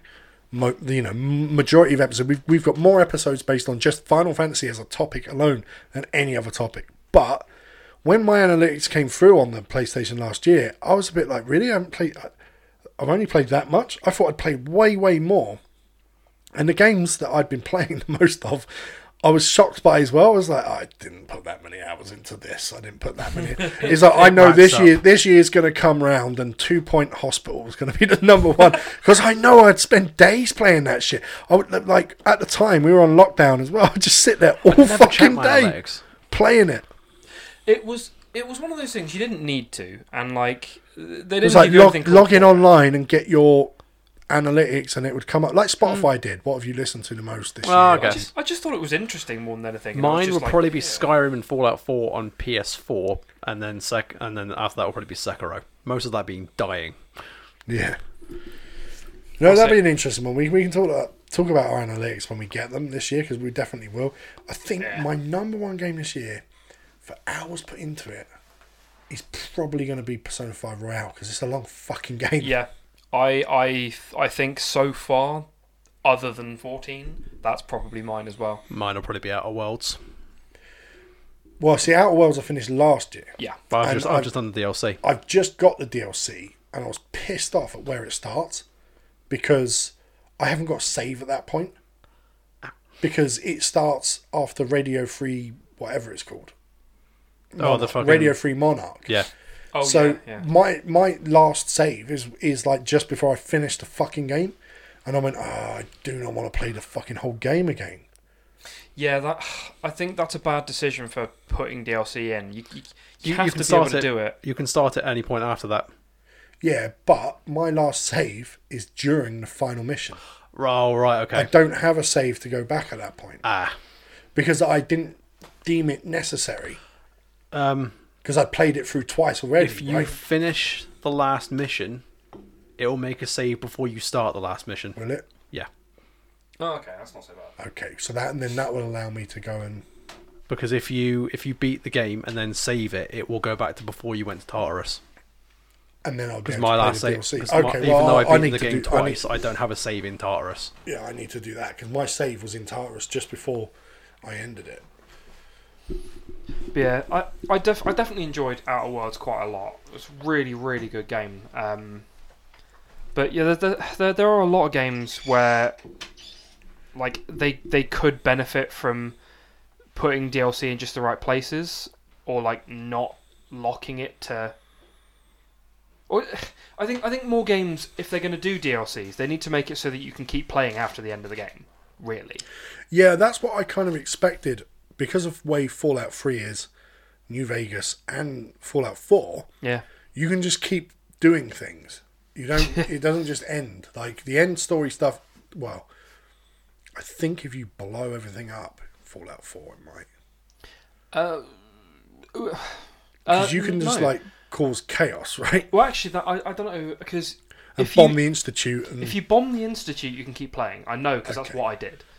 I don't know if what happens if you join the Institute because I've never done. Yeah, I joined the Institute because I thought because my brain playing the game was like the Institute's got really good ideas. It looks like nothing else in the Fallout world because it is actually something that kept evolving and getting better in terms of technology. Well, yeah, if you can change the Institute if you're going to be able to change the Institute rather than wipe it off the map, the only way to change it is from within. So you becoming the leader in the Institute means technically you'd be able to change it. The game doesn't go deep enough for you to be able to change it. I suppose. But that was my thought pattern behind it. Yeah, because I went a little bit the other way because I'd gone very militaristic and I ended up going Brotherhood and just. But they ended up being racists. Yeah, but it's which pissed me off because I loved the Brotherhood in Fallout 3, and when you met the Brotherhood in Fallout 4, I was like, these guys are pricks. Admitted, it was really funny because once I joined them, I went around and stole all their shit, including like I got my sneak and my like pickpocketing everything so fucking high that I could pick the power cores out of their suits. So and they wouldn't see me do it, so they'd have to get out of the suit because there's no power core in it, and then they'd fuck off on their patrol anyway, and I just take everything off the power suit and sell it. Yeah. I was a knob to the Brotherhood, even though I was part of the Brotherhood. It's really funny. No, again, as we already said, Fallout 4 was as much as I don't think I enjoyed it as much as New Vegas or Fallout 3. I did get a lot out of it, and it's one of the highlights of this current gen, right? And then obviously the Skyrim. Yeah. Ultimate Skyrim was also another highlight of this gen. Definitely. I have to say, like, with Fallout, I did an awful lot of base building. I was messing around with that for fucking hours. But then with Skyrim, even though there wasn't a lot of that stuff to really do because it didn't have the base building aspect, when they brought in the Creation Club stuff, which was the whole almost mod light thing. There were a couple of things you could get pretty much for free, and I quite liked one of the ones they did was like magic arrows and things. Yeah. And those I really enjoyed. There was one mission that you end up doing where you have to go and kill, I think it's a bride at her wedding. Yep. And with that one, you have to obviously try not to be seen in court and everything. So I used those arrows during that quest, and one of the arrows is effectively like a stop time weird teleporty type arrow, and you fire it and it stops in midair and it stays there until you press another button to release it. So you fire a couple of arrows and fuck off and hide just in the middle of nowhere, and then you just press the button and the arrows all fire off and hit her all at the same time. Yeah, when I did that mission, I just dropped the fucking wall on her. There's like a a thing hanging off the wall, and you just click it and it falls on her and kills her. Yeah, but there's loads of ways you can do it. I'm pretty sure I just started launching firewalls. But there's a subtle. It was not subtle in that mission at all. There's an achievement or trophy on that, whereas when you do it, if you steal her ring, you get like a trophy for doing that, and obviously no one steals a ring because most people get it from a distance and leg it. Because obviously when you leg it on that one as well, you get a cutscene of the guy going, "I showed up to help you." Oh, the mate. Khajiit dude. He's like, it's like, "Do you need my help?" It's like, "No, I fucking don't. I'm trying to hide. You just prick stopping me in the middle of the street to ask me if I'm all right." Fucking with that one, after I'd killed her in the middle of nowhere, I snuck back in because at that point no one had seen me kill her. So I snuck back in and stole all her shit just because I liked the dress she was wearing. It's the only one in it. It's the only wedding dress in the game. It's a unique item. Which Same is as if you find the husband, he's got his wedding ring, and it's the only other wedding ring in the game as well. So you can get both of their wedding rings, and then put them in your little display cabinet. Yeah. Skyrim. A lot of people hate Skyrim because of how many times it's been ported. I think it's been But I ported fucking too many really, times. really enjoyed Skyrim, and actually playing Skyrim as many times as I've done. Having the ability once the 360 PS3 era was over to then play it again on this era made me go, yes, I want to play this. Even now, if they went Skyrim's going to be on the PS5, I'd probably fucking play it still. I don't know if I'd get it again. If they fixed the fucking bugs in it. Which they won't. In fact, I'd never buy it on Sony anyway because of the way they do the mods on the PlayStation. Because Sony limit mods that use other people's IPs, whereas Microsoft didn't, which is a shame. So and they also hammered the file size on PS4 as well. Whereas on the Xbox, you can fucking run around looking like Sephiroth if you like. You know, like on the PlayStation, you can't run around with a keyblade. Yeah. Oh don't. Oh no, Tien. Run around with Tien. Run around with Tien's dick. You could run around dressed as Spider-Man. Spider-Man! Teenage Arachnid of Death. Spider-Man! I really want to watch See, that. racially, you're the only Really guy. funny. You're the only guy in this room who can do that accent without being in trouble. But no, like The rest of us are like, "You're a racist." Jacob's like, "Listen, my dad was Chinese. Fuck you." I actually really want to watch the Japanese Spider-Man because it looks really, really funny. It looks mad. Yeah, it looks. It's the fact that he keeps calling himself stuff like the Teenage Arachnid of Death. It's like, dude, you look like you're 40. What are you talking about, teenage arachnid? Oh, it looks so funny.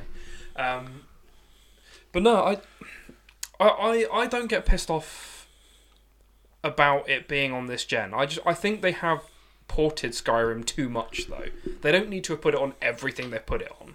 No. Like, it did not need an Alexa port. However... Like, why the fuck was that? However, I have an Alexa, and I was like, "Hey, Alexa, open Skyrim." And I played around with it, and it is literally just a joke. It's not an actual port. But it's fun, right? It was done on April 1st, so... However, right, imagine this. You're a blind kid. You're not being punched. You're just a blind kid.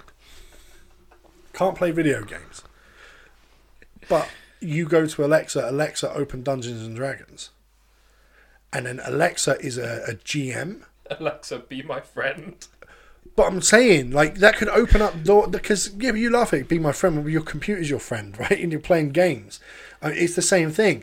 Like, Alexa, open up like some sort of interactive story that you can follow and say and decide. And that's what the Skyrim is. It's like you are walking down the lane near blah blah blah. It tells you a place. It's like there's a hut to your left, there's a forest in front, or you can follow the path up the mountain. Which will you do? And you're like, I'll go up the mountain. You walked up the mountain and a wolf approaches. What will you do? And it's like gives you options: block, attack. So you go attack. You did 2 points of damage. The wolf did 1 point of damage. What will you do next? Block. The wolf did 0 damage. What will you do next? Like, and it gives you options: potions, heal. And then it's like you killed the wolf, and you notice a chest nearby. You open the chest. In the chest there is a new helmet, and that's what it does. Now, it's only short and it was only a joke, but I would play this if someone wrote a giant fucking interactive audio story for me to do. I would play that. Because it could be really fucking interesting to play something like that. And multiple choice. Like them old multiple choice books where it's like, do you throw the dagger to the page 3? Yeah, like that. But because it's audio and because it's on a digital platform, you could make this thing about 20 fucking hours long. You could go fucking ham. You could write some really intricate fucking story shit in it. You could have all sorts of stuff. Will you murder the child of the priestess, or will you say, or the other option is, will you murder it or will you rape it? Oh, Jesus Christ. Fucking hell, Alexa, sort yourself out, you dumb cunt. What are you playing at now? See, being the Dark Brotherhood. Being a big D&D player, I probably wouldn't play that myself, because I already do that at least twice a week anyway. Yeah, but I'm talking about like an accessibility thing. We're in a COVID era, right? We have people who are disabled who genuinely can't. Not even just people who are blind. We have people like that with high levels of autism that would be really nervous in social situations. Like, that could be a way forward with video, because technically it's not video, it'd be an audio game. Which doesn't even exist as a genre, right? Audio games. I think it would be really accessible for people, and it could be kind of fun, especially if you could then play it with people around the world, and the Alexa worked as a microphone audio interface with you and other players. Could be really fun. In fact, imagine if they just allowed you to GM D&D via your Alexa. I definitely feel like we're not at the level of internet and technology that we can handle that properly yet. Not yet, but we're moving in that direction. You can make phone calls on your Alexa now. But up to your mate's Alexa. You can go, Alexa, phone Chris, and it will just go through to your Alexa and boom out in your house my fucking voice. Fuck's sake, I'm trying to have a wank. Alexa, let Chris know that I am too. Let's wank together, Chris. What are you watching? What's the timestamp on the porn you're watching? Big Black Dicks 12. I've not seen this one. Black Door Hussies 5. What was it? Home Boner, or whatever he's called it. What was his name in the fucking... Oh, yeah, Home Banger or something? Home Banger, yeah, that was the porno version in The Boys this week. Home Banger. And it was like, how about this one? Starlight pulls an A-train. In a video case, there's a woman dressed as Starlight surrounded by a bunch of black dudes. I was like, this is fucking hilarious. Oh, but yeah, I think it would work once our technology's better. For sure. I mean, but it's only doing what people do on Discord already, or what people did on Zoom already. But because Alexa is purely audio, and because Alexa is programmable with shit, you could possibly even have it pre-programmed to help you with descriptions of shit. So I'm talking in the future. So you're doing a campaign. I've never ever done a campaign myself as a GM for anything, or a DM, where I've used maps. There's lots of people do, right? I've never done it, but if you could speak to Alexa an hour beforehand and say, here are my map things, here are some extra descriptive shit, you could just be like, on your game, Alexa, we have entered the Hall of Illusions, and then it just fucking, Alexa goes, in this hall there is blood, and it could be a help for you as a GM, so that if you get off track, if you forget shit, it could be there in the background. I mean, this stuff could really, really open up in the next 10 years, and I think it will. If you look at what we do now, podcasting wasn't a thing 10 years ago. No. You know, people weren't... Well, I think people started podcasting around 2008 sort of period. And now it's one of the most popular platforms on the planet for anything. And we just talk shit. We talk shit about video games. Yeah. You know, there's some really fucking good ones. I was listening to one the other night, and I was like, I might even do it. I might even speak to you guys about it. And I'll give a little spoiler here as we're recording. Someone did a found footage podcast. And I heard it, and they'd only done 5 episodes of it, and they're only 15 minutes each, and I listened to the whole thing, and I was like, this is really fucking good. Because they're just acting, right? And basically it was a dude on lockdown, and he's like, bleep, bloop, bleep, bloop, computer going off. He's like, you right, Dad? His dad's like, oh, this lockdown, I think it's a conspiracy. He's like, oh, fucking hell, Dad, I've told you this. And he's like, right, he's like, no, Boris Johnson's a cunt, Dad. Like, arguing with his dad. And he hangs up, and there's like a smash in the background. He's like, what the fuck is that? And then the next bit, he's speaking to his girlfriend, and he's like, I wish we could have locked down together. I was thinking about asking you to move in anyway. And she's like, I'm up in the fucking Highlands with my family. You should have come with me up Scotland. Like, and he's like, yeah, I should have done. She says, plus your house is creepy as fuck. I'm pretty sure it's haunted. And she's fucking screaming at him. Next thing, another fucking rattling in the background. The next day, and he's going over things, and like you can hear the news in the background. Like, the guy who'd made it had done really well. And it's like, you can hear it's like, coronavirus deaths rise to this in Spain. He's like, Mum, are you all right? And she's like, yeah, you know your dad's cancer. Like, you really should speak to him more. And he's like, he's a racist, Mum. Like, he's arguing with her. It ends with something dragging him out of his bed and murdering him in his room. And the whole time, like, through it, he starts thinking, like, even when you're listening to it, it's like, hi, this is my diary number 5. Wait, hang on a minute. Someone's at the door. He goes to the door and you hear someone going, help me. Like, down the fucking mic. He comes back. He's like, there was no one at the door. I don't know what it was. Like, and it starts making you think he's being fucking haunted as it goes on and on. And I was like, this is fucking excellent. This is really, really good medium. No one's done this yet on the internet. No one's done this with audio. Like, you get audio books, which essentially this is, but it was done in a really realistic way that I was going to speak to you guys about, maybe putting our heads together and thinking if we could do some side project where we come in and act almost like playing D&D, but we act like a situation that could actually be real and pretend we are other characters. I think it'd be a cool little side project to do. Maybe, yeah. You know, yeah. You sit around and then it's like Chris is now called Jason. It's like, man, Jason, Jason. Fucking heavy rain. Yeah. And it's like, but it's like, you know, so Jason's come round my house and his fucking girlfriend split up with him and he's like, man, she's fucking left me, this, that, the other. And then you're Todd Howard and Todd's the almighty God Howard. I am a fucking massive alpha. And then Todd's suddenly going, oh, I did see her with like another dude, man. Like, and you do that, but then it turns up the next time it sounds like it's on a phone call and it's like, Jason, she's fucking dead, man. And you're like, I can't believe it. And then you're going, oh, I think Jason's suspect. I think he fucking murdered. Oh my God, I think he murdered his girlfriend. But what a cunt. And that's just me thinking off the top. I'd like to do something better than that. That's just me giving an example. But that's almost like an audio drama. But you make it sound like you're literally listening to people's conversations rather than listening to a play. You're listening to. So it'd be like that. Yeah, I'm just making my fucking dinner, and it sounds like I'm chopping some like shit up. Like, yeah, I'm just doing that.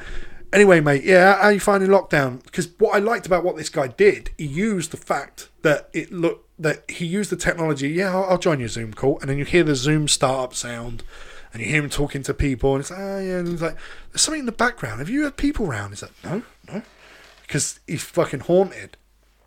And then he finds out, she's like, honestly, why can I always hear a baby crying in your house? And he's like, I've never heard a baby crying in my house. Then he looks it up, and there's a bit, and he's like, let me just look up, hang on.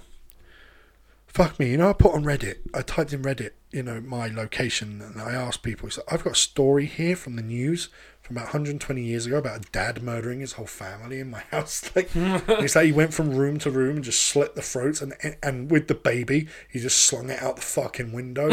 Like, and he says all this shit, and I was listening to it late at night, and I was shitting myself. Yeet the baby. I knew the story was fake, but it was done in such a convincing way that it sounded like people actually having a conversation. That I was like, fuck, this is really good. And I remember getting up, and I was like, oh, I'm gonna go to the fucking bathroom now. I'm like, and like the way things would happen, you would just hear stuff going boom, boom, boom, boom, boom, like just in the background. He's like, fuck me, there's a cat coming here again, because he was like the skeptic, right? Nothing is really happening. These things that are happening in my house is my neighbour's fucking with me. I found a door open again, and it's always him telling other people this, and he's just recording his conversations.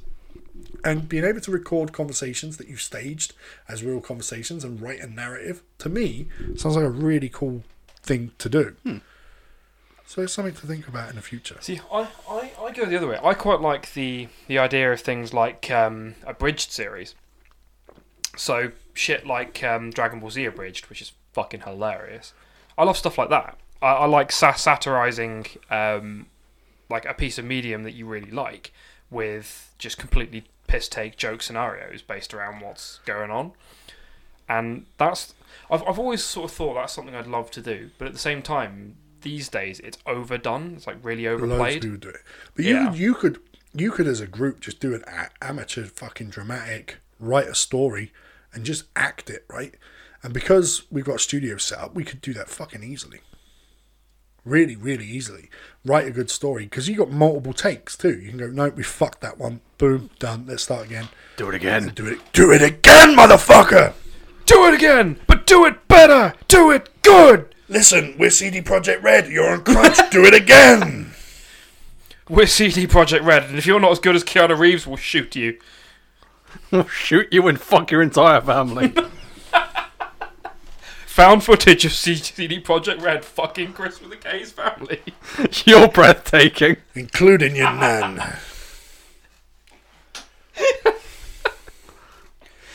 Take my breath away. Boom, boom. Oh, fuck's sakes. But yeah, I think audio is something we'll see next gen. I think maybe not from consoles. I think Amazon's Alexa is going to get really fucking good as a service, as like a really well defined thing, because they're working now with like blind charities and shit to make it like an actual device that helps you in your day to day life, where you can just go, Alexa, what time's the bus? Like, because currently it doesn't do that because there's too much information to plug in. But your local council or your hometown, like Guernsey, would make a plug-in for the bus timetable, and it would just be there, you know. And it would, you'd have other things be able to on it. Go, Alexa, phone me a taxi, order me an Uber, order my food, do like loads of shit you could do. Do my fucking online shopping for me. Alexa, do my laundry, wash my dishes, and then suck my dick. Certainly, sir. Sending over the hooker bots now.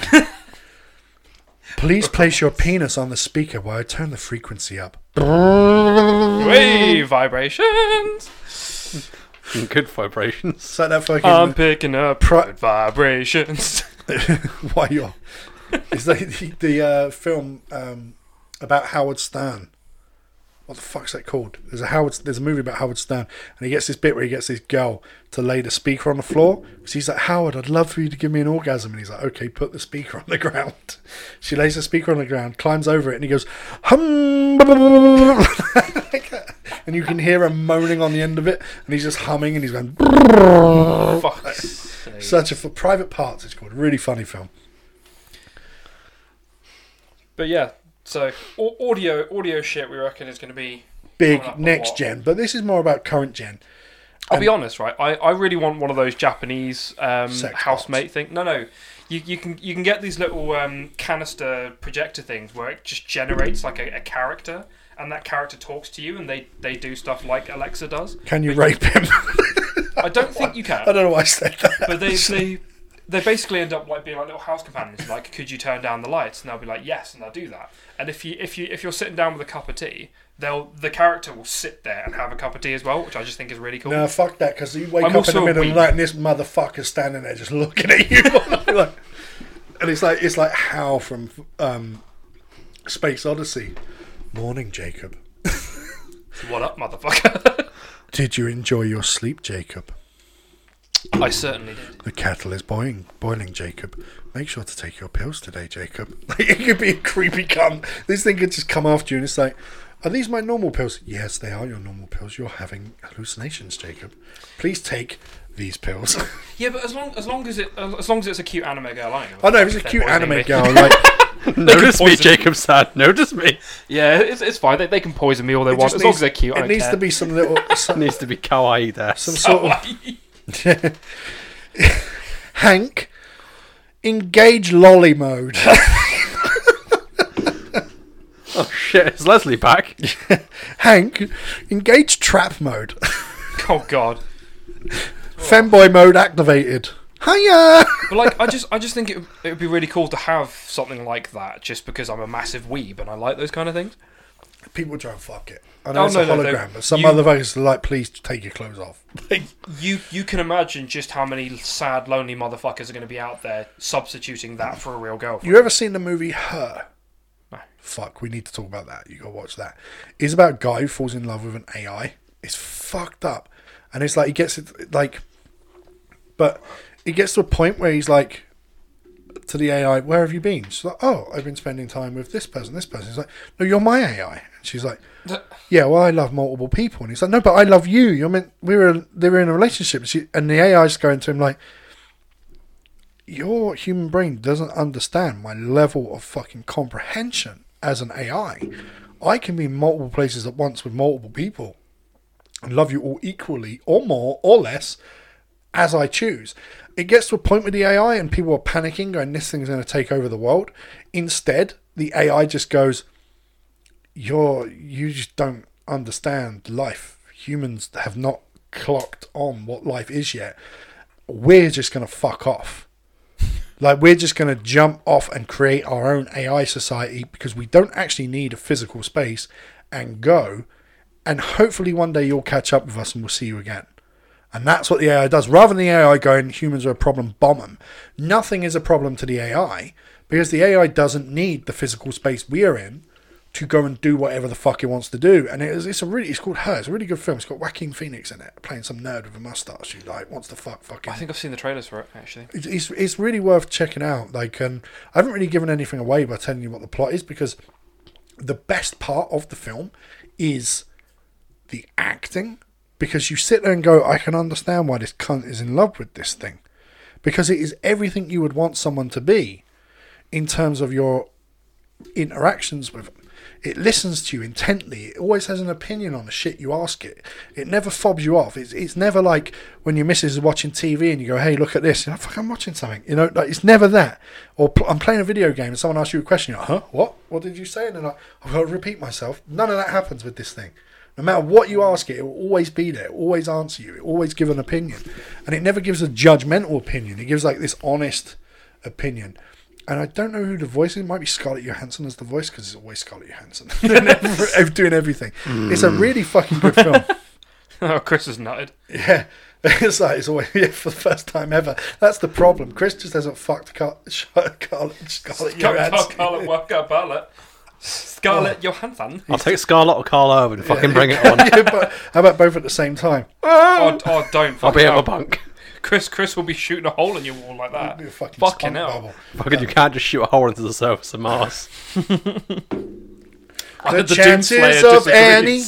The chances of anything coming on Mars, 1,000,000 to 1, they said. Chris, I fucking have that Mars all over it. Ain't a red planet anymore. It's white. Stepping back into Doom a bit there with that one though. Fucking hell, that was so cool.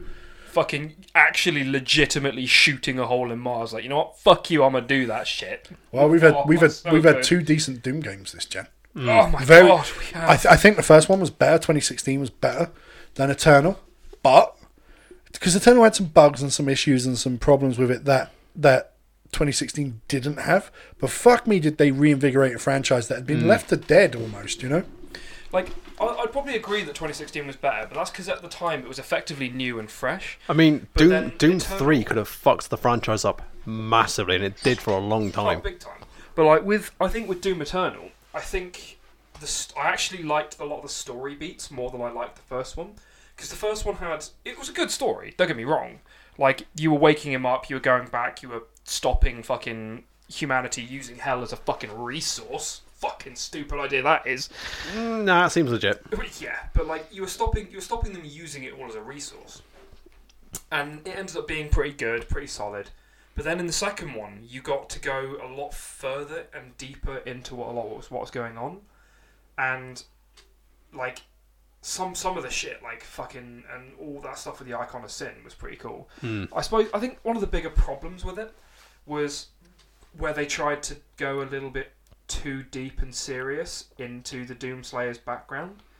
And it's like, honestly, you didn't need that. Part of the joke of Doomslayer is the reason he's so angry and he's murdering everything is because Hell killed his bunny. Yeah. I mean, that's a pretty fucking good reason to go off and murder Hell. Did you see all the little Easter eggs for his bunny in Eternal? Yeah, like there's a painting of him and the bunny. There's also the bunny cage in the Fortress of Doom. Yeah. Fuck. Some of the stuff in the Fortress of Doom was really cool. Did you look at the bookshelf? Yeah.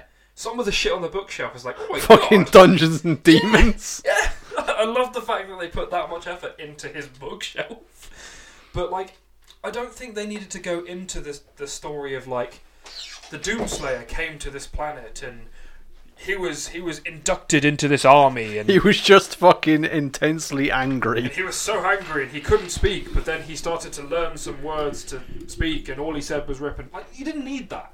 He's angry. Hell killed his bunny. He got angrier. He went and killed Hell. That's his story. Someone tried to stop him. He got even angrier. He ripped that guy in half. Pretty much. That's all you fucking needed. Doomslayer is Link confirmed. I mean, I've seen that theory. It's actually fairly solid. It makes fucking sense. Right? It does. It's not real, but it makes sense. Makes sense. But no, I got Doom for like a $5 on Steam. You see, that's pretty solid. And then got I picked it up. I played Doom 2016 first, then got Doom Eternal, then rebought Doom 2016 on Steam for cheap. After playing Doom Eternal, you go back to 2016 and it feels so fucking slow. Yeah, fucking Doom Eternal. When it comes to the actual physical gameplay and you going for it, it ramps everything up. Yeah, like it cranks that shit up to 11, and like whereas with some games, if you just speed everything up, it ends up fucking around and not being as good because everything just feels rushed. In Doom Eternal, it's needs to be solid, fast. And like it feels good to play it. Even the re-release of Doom 64 on the Switch, yeah. I played that. I was like, this was such a good because I never played it. Doom 64. I was like, this is such a fucking. It's like £3 you can pick up for it. This is a good game. Doom 64 is like a gem, a forgotten gem that no one fucking touched. Oh, in fact, speaking of shit as well, like the Doom soundtrack, and that's another thing that I'll step on in a second. Fucking soundtracks of games this year have been absolutely fucking phenomenal. Not even just this year, just generation-wise, right? We've had some of the best soundtrack, even games I didn't like that much. Like I didn't like, The Last of Us, the original one, I think is a good 8 out of 10 game. There's a good mark for it. I think people hype it up more than it needs to. There's definitely problems with it. I found parts of it boring as fuck. When they did the remastered edition, and then they started releasing all the soundtracks to it, it's got a really, really good musical score in that. People, because of the way the game is, you don't really think about the musical score to that. And then you look at all the other games that have come out, like, fucking Persona's one of the best musical scores I've ever known. The musical score to 7R. Yeah, well, like with all the remixed reversions of the music in that is fucking this brilliant. Year alone, we had P5R, and like even though you had the Persona 5 soundtrack already, the tracks they added specifically for Royal are fucking awesome. Absolutely probably phenomenal. Even better, right? Yeah. They're really, really good. Like Takeover, I think, is per P5R specific, and that one I fell in love with that. And it didn't matter how many times that came up as I was doing takeovers. Like I loved it to pieces. But this year alone, we had P5R, we had 7R, and we had Doom Eternal, and all three of those soundtracks were like two of those three soundtracks I've bought as CDs because they were that fucking good. Speaking of soundtracks, and a little hidden gem as well from this generation, one we've probably all forgotten about, we have to give some props to Undertale. Oh god, yeah.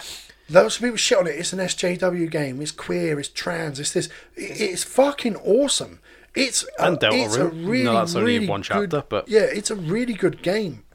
What I liked about Undertale was this sort of weird sense of humor, but not only the sense of humor, the sense of like self-awareness the game has, and like the little random droplets of knowledge that most people could do in their lives that would be in it.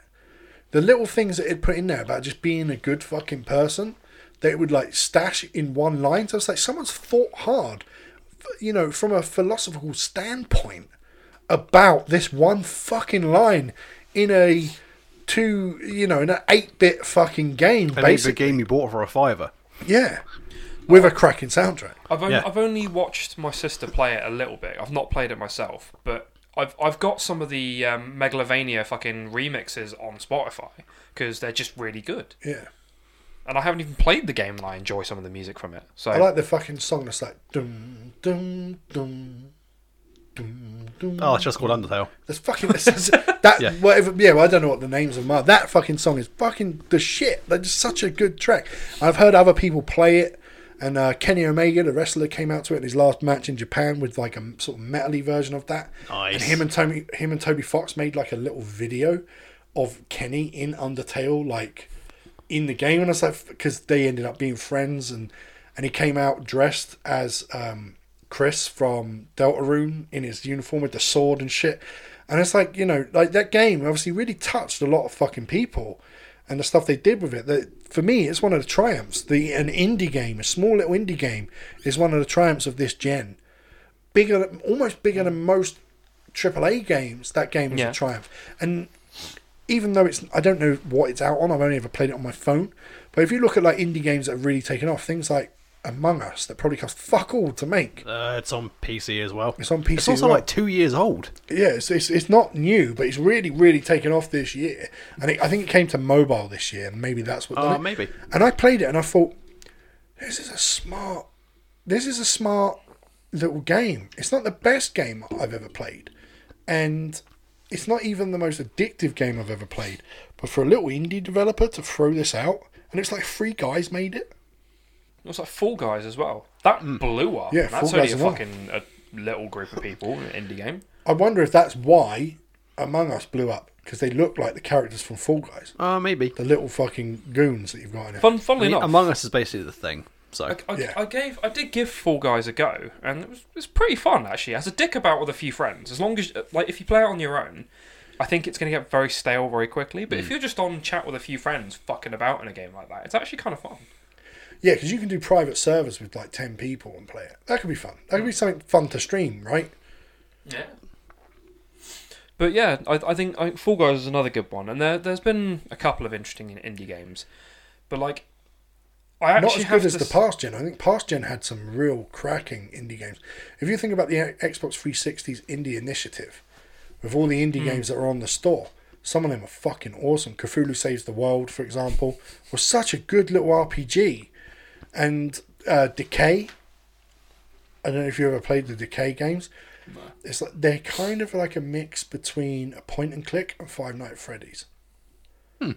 You are a guy who, it starts off, and you wake up and a noose is on the ceiling, but the FMV before it shows you that you just killed yourself. And then you wake up and there's something in your house with you, and it's following you, and there's clues around. Okay. Like you have to fill the sink up and an eye comes out, and then when you pick the eye up, if you examine it, there's a key in it, and that unlocks a medicine cabinet in the kitchen, which in the medicine cabinet has a passcode that says 551. When you go around the house, you don't know what the password's for until you get to the TV remote. It's like the TV is buzzing and you go 551, and it goes to a channel that tells you about the murder of a little girl in your area. Then you pick up your photo frame, and it's you, and the little girl on the screen is the little girl with you in the photo. So you know that you were the dad of the girl that got murdered. Maybe that's why you killed yourself. And then as it goes on, you realise you're in purgatory. And they did like 3 of them, and they were all indie games on the Xbox Indie Initiative that were like £1.50 each. And they're about 2 hours worth of gameplay each one. And they were really, really good. Really well done. Eerie as fuck. They remind me of the PC games from the 90s where the FMV was like weird. There's like early FMV. It kind of, the whole game looked like that. But recently they released like a Decay... like Decay Aftermath or something it's called. It's a completely different story, but they're now signed to like a proper developer off the back of the indie games that they made. See, I think it's also been a really good generation for remasters. Very much so. Because we've had a lot of good stuff. I mean, just off the top of my head, ones that I've bought and or played, we had the Spyro the Dragon trilogy remaster, which they didn't just touch up the graphics. They basically rebuilt the game's graphics from the ground up. Like with the Crash. Crash is another one I was going to say. Good. The Crash trilogy one was fun, and that's just as hard as it ever was, and that's fucking awesome. And I really enjoyed that. And then you've got Medieval. Rope bridge. Medieval. You just walk along the ropes on the side. Yeah, but you've got to time it right to get the actual jump on the rope. Yeah, but once you've got that down, you can just walk. Also, they cottoned onto that when they updated it for the next. No, because that was the original fucking thing you could do with it. No, they cottoned onto it. If you get towards the end of the level, if you don't pay attention, it'll throw you off the rope. Yeah. Yeah, but the Medieval remaster was very good as well. I remember actually on the PS1, because I remember playing the demo for that game, where you had fucking Sir Daniel Fortescue with his fucking no lower jaw, just teeth hanging down from his front jaw, fucking massive oversized sword, and that's not even the biggest sword you can get. Fucking, and that's his like short sword, whatever it is. You know, and I can't say enough good about the Tony Hawk remaster. In all honesty, what they did with it was basically remake the game rather than remaster the game. Even the levels you go to the mall, and the mall is now like derelict. Whereas in the other one, it was an actual mall. In this one, it's derelict. When you go to places that you used to go to, some of them are fucked up now because time has taken its toll on them. They haven't been maintained. And that's kind of cool. That's a nice touch. But from a mechanic standpoint, it still has the wacky, over-the-top, fly fucking 50 foot in the air mechanics that you get from Tony Hawk's that I enjoyed in the originals. The soundtrack got tweaked. Some songs are still there, but others didn't. But that's a licensing thing, and they can't do anything about that. It's not their fault at the end of the day. But like, funnily enough, the other nice thing is, like, you look at the original versions of all these games, and you do a genuine side-by-side comparison with the remasters and remakes and things, and you can see such a graphical improvement. And it's fucking, like, it's just so good to see, and they put so much time and love into doing these remasters. That it makes you want to fly to Japan and kick someone from Square Enix in the head for what they did with Final Fantasy VIII Remastered. Not so much kick him in the head as just take the head off completely. Because that game looks shit. Some parts look brilliant, and other parts just look like fucking wank. The only thing they've really improved is the fucking character models. Yeah. That's it. And you know the blurred backgrounds that you have in it? The worst thing is there are mods on Steam for the original Final Fantasy VIII where they've AI upscaled that. That's taken them no time because they've just let an AI do it for them. And Square didn't, and it looks better. And Square didn't even do, you know, the original these original backgrounds that move and all this that we've got. Yep. You know, they kind of look like blurred GIFs now. Yeah. Do you want to run an AI upscale over it? Nah, it'll take too much time. It takes about fucking 10 minutes per screen. Obviously, there's thousands of fucking screens to do, thousands of rendered backgrounds, but the upscale does the work. You just press yes, and that's it.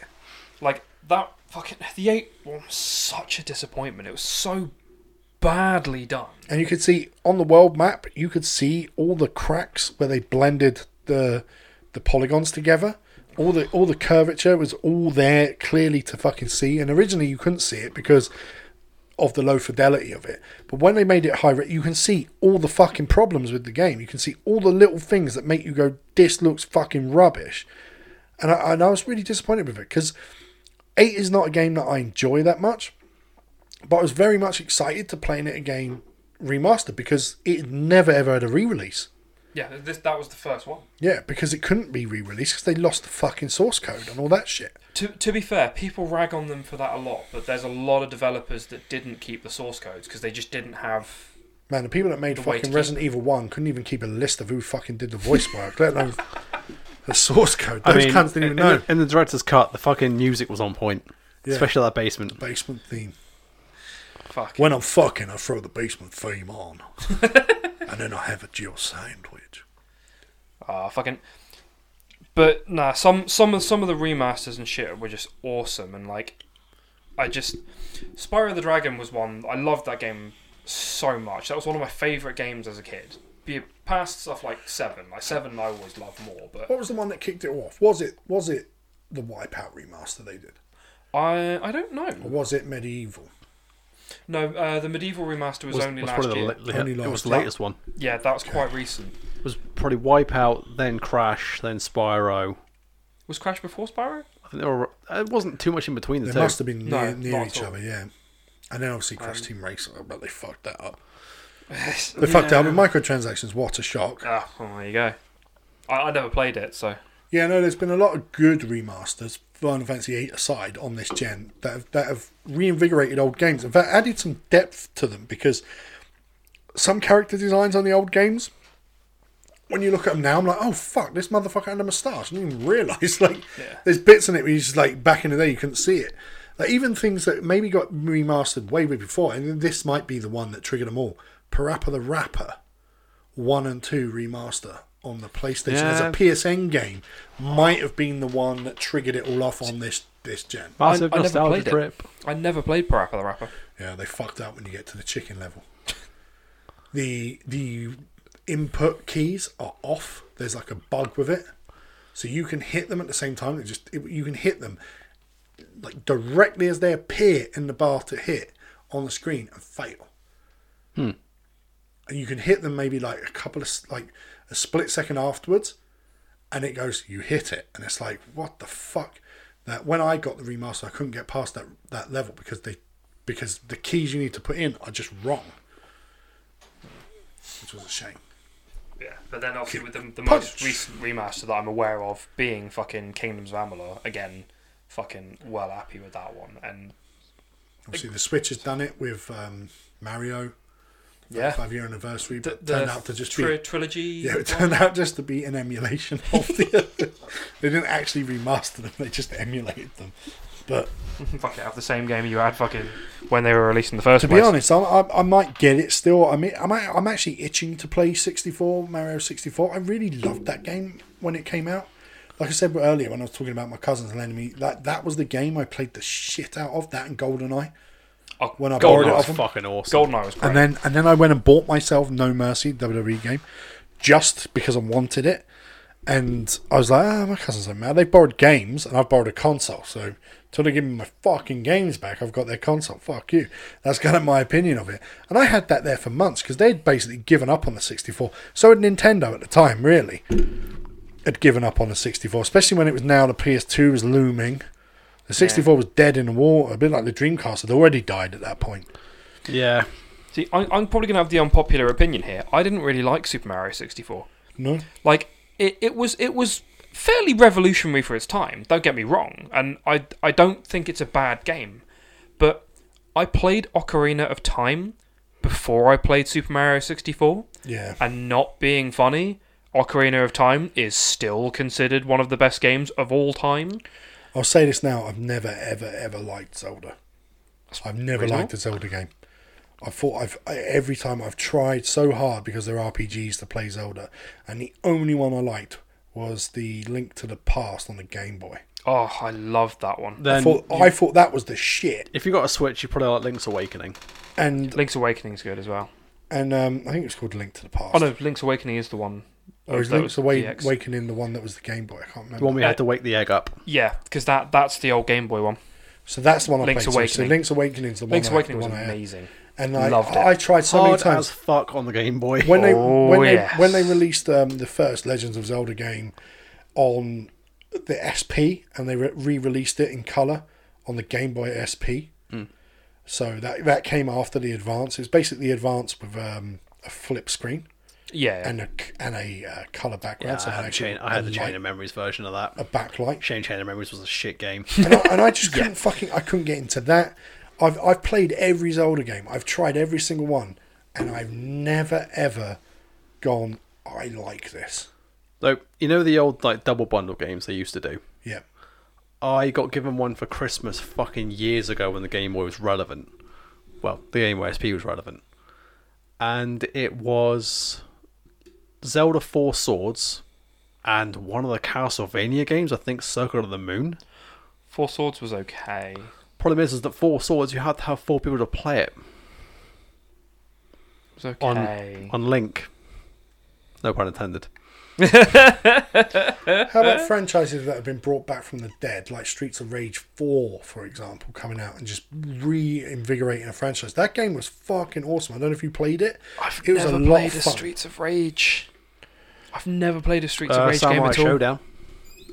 That got brought back. Yeah, you're right. There's been a few franchises that have been brought back from the dead. I mean, technically Doom was brought back from the dead. And I'd like to see other games that Bethesda have, like Quake, get fucking new Quake would be fucking awesome. And not just with Bethesda. I'd actually like to see Epic make a fucking Unreal game. For fuck's sake. Like, because I was thinking this the other day. A lot of people going, Epic used to make Unreal. Like, look how far they've fallen with Fortnite, this Battle Royale bullshit. And I was like, the whole point of Unreal was playing LAN parties with fuckers and going online and playing like multi-man. Can you imagine a 50v50 fucking game of Unreal? Yeah, like, and it's like, But they used to do that. Used to be able to play like LAN parties. People would do them all the time. LAN parties are just like all orgies with no sex, basically. That's what they are. Just a bunch of dudes holding their cocks and about 5 women that might be ready to get fucked. That is what a LAN party is like without the chicks involved. They're still horny dudes fucking trying to penetrate each other just through a video game. And LAN parties you'd have like 50 cunts turn up with their PCs, do the whole thing and have these massive battle royale games that when I heard people saying it, I almost agreed at first. I was like, oh yeah, no, they have fallen. How the mighty have fallen. And I was like, whoa. Because multiplayer is what put them on the fucking map with Unreal. Well, like, don't get me wrong. Like, I get why people don't like Epic Games and Fortnite and everything. But when you look at it, and yes, okay, there is the whole thing of it being a Battleground ripoff. But when you actually look down into it, they've got a constantly evolving large map where they're changing things, updating things, and always playing with it so there's new things for people to do. They've also created a lore for the game, which Battlegrounds I don't think has any lore. No, it's just going through and kill each other. Yeah. But like, you've got all this lore, you've got all these stories they put in, they've got all these interesting events they do regularly. Like, in all fairness, they do a lot for Fortnite, and like, the basic game itself, whether you like Fortnite or not, and whether you're just ragging on it because it's cool or whatever the case is, the game itself functions very, very well. Like, you drop into your map, you find your weapons, the weapons function in a particular way, and you have weapons that you prefer or weapons you wouldn't prefer. And the building shit was pretty unique. Well, yeah, that was pretty much the main thing that sold it and the main difference. Like, Battlegrounds was very realistic, and you had all your vehicles and everything. Fortnite didn't have vehicles originally, and they had the building, and the building is the big thing. But then they have introduced vehicles more recently, and they've also got all the crossovers they do. Like, they've got... The crossovers have been fucking huge for them. And like, funnily enough, the crossovers aren't even just here's a skin of a character, go have fun. Like, in the recent one they're doing, the recent one they're doing, the recent season, and I'll be totally honest and put my hands up and say I'm playing it because it's fucking fun, is they've done, their entire season is Marvel themed. And in the Battle Pass, you unlock all the different Marvel skins. And then once you've unlocked the Marvel skin, you unlock challenges to get further stuff for the skins. But like... And obviously you can still buy pinatas or whatever it is to get stuff, but you can earn them. Yeah, and you can earn everything, and you get all your things, and you can buy other skins in the store. But one of the things they've got is you can find various Marvel weapons when you're playing the game. But then they've got another mode, which is just called Marvel Standoff. And it's just nothing but Marvel weapons. So you can run around with Iron Man's repulsors, just blasting the shit out of people flying around in the sky. Or you can get Wolverine's claws and just run up to people and just fucking munge them. So here's the thing. I played Fortnite a little bit, because I wanted to try and play it and get kind of good at it because my nephew was playing it a lot. But he's moved on to Modern Warfare. That's what he's playing now. Call of Duty. He's moved on to that. Now he's 11. He's kind of Fortnite. Can't only Fortnite anymore. And I played it a little bit, Fortnite. Never ever saw the appeal of it. However, I'd be willing to say right now that is the game of this gen. Well, yeah, it exploded like fucking. Nothing can be more influential this gen than Fortnite has been. Yeah, I mean, because it was fucking. And I know it's not as huge in terms of cultural now, but the way that blew up, it was like what Minecraft was last gen. Yeah. Just Fortnite was this gen. Huge. And as much as like when we spoke previously about last gen, and I said for me it was Skyrim was the game of that gen. I know it was when he did the decade, right? Mm. Minecraft came out in like 2008-ish, the betas and stuff, but really took off at the end of last gen and the beginning of this gen. It boomed, and people playing it on iPads and all sorts of shit. Minecraft was definitely the game of that gen. As much as it pains me, because Fortnite is not anything I'd like to play, Fortnite is probably the game of this gen. Nothing has been as big, nothing has been as impactful, nothing has changed the way video games are moving forward. Nothing has... Yeah. Like when they did the thing where Fortnite just turned itself off for a few days because the world ended. Like... people went mad. Like, just think of the balls of a company to not earn money on a video game for a week because you've turned the fucker off. because you've ended the world. So funny. Just the balls on them and the fucking, not just the balls, but the ingenuity, the fucking mindset to go, look how big this will be. We are going to end the world in our game. No one knew what was going to happen when the countdown ended, and we are going to end the world. We are turning it off. If you turn your game on, you just see like space. Well, yeah, it was a little black like void vortex, that was like sucking everything in. It was almost like a little black hole. And they had that on for a few days, and like you should have seen the theories and conspiracies people had. It's fucking huge. Like there were numbers on the screen. I don't even know if a game in history, until then, had the balls to do something like they did. One did. One? PlanetSide 1. PlanetSide 1 had an event where when the servers went down, it was just raining asteroids and killed every player. Once the last player died, OG14. OG14 did the same.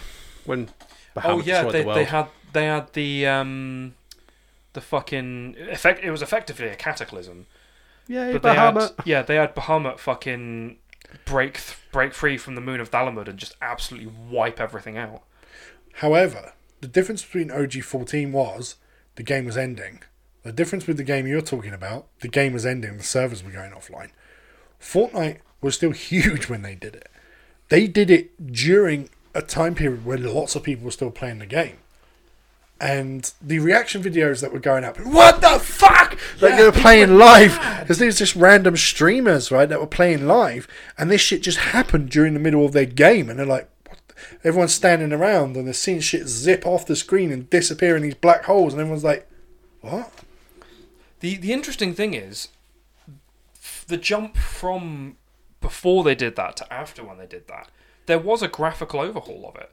They did actually upgrade the graphics and change them around a bit and made them a bit more, well, better, I guess. But everything did change from the first iteration beforehand to the next one. It's still the same basic game, just lots of changes all over the place. And like, I imagine they needed the time with the game offline entirely to do it, fair play. But like, to actually do it, fucking... Well, if you think about every other online game that's existed, MMOs, everything, it's a rarity that a game takes itself online just to go back online again. You look at something like Warcraft and how long that's been running, they've never done anything like that. I mean... Where they've yeeted themselves. 14... I say 14 has server maintenance and everyone is that's kicked different. Off while they're doing server maintenance happens on all games. I'm talking about something that makes an event out of the fact that the game is going dark. Oh, well, you know? Okay. Yeah. See, they could have done that with Destiny 1. They probably should have. When the Cabal invade before Destiny 2, they could have done that as a massive tower defense. That would have been a really good idea. And then when you die, that's it for Destiny 1. You carry on Destiny 2. Yeah, but they also had the thing of they wanted people to still be able to play Destiny 1 for a while. Yeah, but you still kind of die in the end of Destiny 1. Yeah, well, but once Destiny 2 comes up, Destiny 1 carries on. But part of the running theme with Destiny is, though, like, you do die. You die repeatedly. Yeah. You die a lot, and then your ghost fucking drags you back and says, no, you're not allowed to be dead, bitch. And that's the thing with Destiny 2 is, no, if you die right now, that's it. I am gutted until you get the shards and stuff. Like, I am really gutted with Destiny 2 because they made a massive deal of you wouldn't have your powers for most of the game, and then you get to like level 5 and you unlock your supers and shit again. It's like, it's a cop out. Yeah, but I don't know how they could have done it. They would have had to make it almost like a run and gun first person for a huge. But it already is. But I mean like very corridor-y. Because there's no way they could have it as open as it is, and you have zero fucking powers. That would be a ball ache. That'd be a real problem. I suppose, yeah. To be fair, I haven't been back to it since the second DLC, and I don't mean the second large fucking annual DLC. The second lot of the first ones. Yeah, like I've not been back to it since then. Since the last one I did was. Cade dying. Shadowkeep. And I didn't even finish that. I was like, I can't be fucking. No, Shadowkeep. Fucking Forsaken. Yeah, that's when I got up to, and I was like, I can't even fucking. They changed shit. They changed so much shit in that point. I was like, I'm not even happy with the stuff you've changed. Towards the end of that one is when Bungie start pulling their head out their ass and make the game decent again. Like that's when they sort of lose all their influence from Activision Blizzard. I was going to say that. I'm sure that was around the point where Activision had gone, oh, we're not making money, we're pulling out again, and then Bungie went, okay, so now we can make it good again. All right. Pretty much. Because, not being funny, the only reason Destiny 2 was no good, especially early on, was because of Activision's influence. Like, well, a lot of the stuff with it as well. They fucked it. Speaking of this gen, Destiny 2 was meant to be the game in the gen. Should have been what we're saying Fortnite is. Should have been Destiny 2. When Destiny 2 came out, people jumped off other games to play it at first. Yeah. But then, when Fortnite came out, people literally ditched Destiny and started playing that. Hundreds of thousands of people just ditched Destiny, and then Destiny kept getting worse and worse. Not really worse, but the content they were putting into it, because the gunplay in Destiny I still enjoy. Yeah. But the content they were putting into it and the way they were changing things just felt like, oh no, this is all about monetization now. Yeah. Eververse means way more than it needs to mean. They ever did in the first one, and I liked Eververse. The few times I did drop coins on Eververse when I saw something that made that like mostly on dies. When they would have a die on offer, and I'm like, fuck, I really like that black and gold die, and I like the way it looks. I'm gonna buy like 3 of them because why not? Now I can dye my gear, and I'm done. I can walk away. But then they just changed it because obviously in Destiny 1, once you had a die, you owned it forever. And you just kept hold of it. It was just that shader, and you just stick it on. You just stick it on. Whereas in Destiny 2, you were like limited to them. Once you'd used them, and it was per fucking gear piece. Per gear piece, yeah. They took the piss with it. Like fucking a friend of ours, Al, fucking his nickname for us was Mr. Destiny because he was big on the first one. Even he was like, I don't like this. I don't like what they've done. And that was quite a big thing because he was probably the biggest Destiny fan among our group. The massive pain in the ass with that one was that you had to also spend the in-game currency to apply the fucking shader, even though you had to buy them separately as well. Yeah, which like thankfully they fucked that off. Well, yeah, but like I might go back to it again at some point because I think I'm done. I think I'm done with Destiny. I think I'm done with it because they're probably going to release Destiny 3. In a couple of years' time. In a couple of years' time, I reckon when the PS5 and the Xbox X Series launch, they will probably do a massive bundle where you get the current expansion and everything before it. If they were smart, they would do Destiny 1 and 2 as one game that you can play through. They've basically done that now anyway. Yeah. You can play all the old Destiny 1 content in a cycling thing every week. Oh shit! So whenever it resets, they go, okay, people have hammered the shit out of Vault of Glass. We're going to release Crota's End as the raid for the week. This just raids. I'm talking about the story and the planets and that sort of shit. They'll probably add in as well. If they did that, I'd probably jump back in. The only one they're not doing is one of the locations has been destroyed. So, but that's because of plot. So yeah, but they could do something like here's a time port. They've never done that before. Fucking Vault of Glass. Well, that's what I mean. Vault of Ass. That's what I mean. They could. They've got it in the lore to be able to do something like that. No, you can't just use time travel. Here's Osiris. Yeah. He's a massive cock, but he can time travel. Oh man, Osiris felt like he was such a cunt. If in Destiny 1, he was like a mythical legend. Yeah. In Destiny 2, he was a prick, and you're like, oh my god, this is the guy that we built up in Destiny 1 to be a massive fucking hard ass.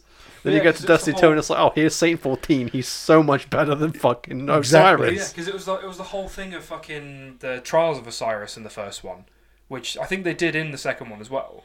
But it was the whole thing of like the fucking PvP Trials of Osiris to try and get like good rewards and shit, which is really fucking hard. Because you had to go against other teams of people, and some of the people in that were sweaty as fuck. But like, because they changed how you match people on Osiris now. Oh, have they? So yeah, I think KD. I think looking at this gen, so if you're good at the game, you will match up with people as good as you. Yeah, because beforehand you were just matched up with fucking any anyone, old cunt, and you just got absolutely fucking railed into oblivion. But I think with this gen, like looking at, we've touched on a lot of games. I think the easiest thing to do now before we end is a quick fire. So I'll start off I'll start with Chris. The action game of this gen. Devil May Cry 5. Jake? Ghost of Tsushima. Okay. The RPG of this gen. Oh, fuck. Okay. I would probably say Fallout 4. Fallout 4. Okay. Jake? I'm gonna go with Outer Worlds, I think. Okay, no, that's a good one. So this is one that we don't really play a lot, and it's probably going to end up being Crash Team Racer or Wipeout. The racing game of this gen. Wipeout. I haven't played one this gen at all. You not even played the Wipeout remaster? Nope, I haven't played a single They racing gave game that away this gen. free on the fucking PSN too.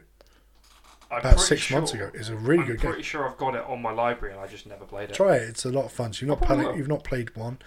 So shooting game, not shoot 'em up, not first person, just a normal shooting game. Just a shooter. Yeah. Doom Eternal. Yeah.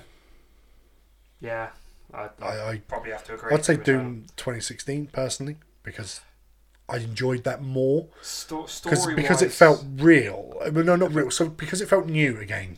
I think story-wise, Doom 2016 was better, but just I prefer how balls to the wall fucking Eternal is. gameplay-wise, Eternal was just superior. So here's one. I'm going to start with Fire Pro Wrestling because that game was really, really good and it's cheap as fuck on the Japan came from Japan, big in Japan sale at the moment. Sports game of this gen. Wipeout. You're under the impression I play sports. Rocket League. Yeah, no, Rocket League is another one that could be up there for game of the gen in reality. Like how It blew up. because it blew up and just how big it was. And Jake, I think the closest thing to a sports game I've played is probably Fall Guys. I suppose if it's you the closest thing. well, if you look at like them weird like gladiators or something, if you call that a sport, then Fall Guys definitely counts. Because not being funny, I actually genuinely dislike sports games. I won't play a lot of them. Yeah, if you take Gladiators, the old TV show, as sports, which technically it is. Gladiators, you will go on my first whistle. Are Christ. you ready? But yeah, I don't really play sports games, unfortunately. So fighting game then. Mortal Kombat 11. Fighting games, fuck. I really enjoyed Dragon Ball Fighters, but I also really liked Tekken 7. See, Tekken 7 is what I would go with. Fuck. I really, really enjoyed Tekken 7, especially when they had bowling mode into it, which could be a sports game. Tekken bowling is a sports game. Tekken 7. So, yeah, I'd probably say Tekken 7. Yeah, no, I'm I with you liked on Dead that. or Alive 6 as well, but I think Tekken 7 was just better. Dead or Alive was riddled with microtransactions. One of the problems Tekken with 7 was with the season passes and stuff, but they gave you a lot in them. You know? Same as Soul Calibur 6. That gave you a lot in them.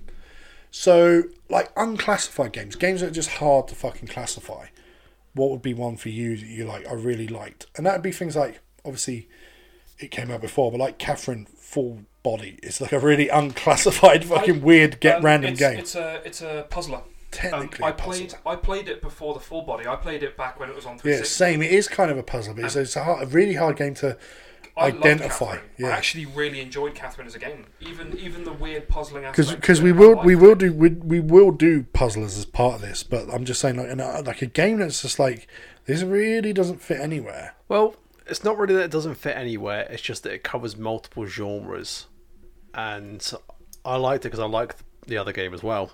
Battletoads. No, Battletoads is fucking awesome. No, The new Battletoads is Mirror's mad. Edge. Which one? Mirror's Edge. Catalyst. Yeah, I suppose because it's parkour, shooting, racing involved. Yeah, you're right. Because I played the first Mirror's Edge, but I never played Catalyst. Catalyst was good. It did add a lot of shit which was unnecessary. So Jake, you're unclassified, hard to classify game, Oh, what would be hard to classify? or a game that just has multiple elements to it, where there's racing, there's this, there's lots of different parts to it. See, I don't really know, because I think a lot of the games I've played are generally quite easy to classify. Persona 5, Dancing by Moonlight. Well, that's a JRPG. It's a rhythm game. So that's Rhythm, yeah, is rhythm, yeah. Um, I don't know. I don't think there's anything particularly difficult to classify. Maybe Fall Guys. I know you use it as sports, but that was like, or maybe even I know it's mobile. Among Us. It's very unclassified as a game. Yeah. It's like weird. I don't know if I could really answer that one because I don't really have anything I think would be appropriate. I've got one for you that you mentioned earlier. Alien Isolation. Didn't play it. Didn't play it. survival horror. You reckon? Yeah. Yeah. That's what it's supposed to be. Maybe. Yeah, because it's really, really weird because it's literally hiding. Like, hiding simulator. Or simulator, goat simulator, maybe. Yeah. As unclassified. Yeah, okay. I'll say Goat Simulator then because Yeah. I did really enjoy that. It was stupid fun at the end of the day. Yeah. So me when we were talking about sports, I was like, what fucking... I was like, pro wrestling. But then Tony Hawk's is also sport. So those two. I think when I get around to playing Tony Hawk's, because I will, because I love Tony Hawk's 1, that will be my sports one. But I haven't for played sure, any. I reckon it will. It was such a really nice... You know what? Like, 7R had a lot of nostalgia to it and hit me with a lot of nostalgia. Tony Hawk's hit me with more nostalgia than 7R did.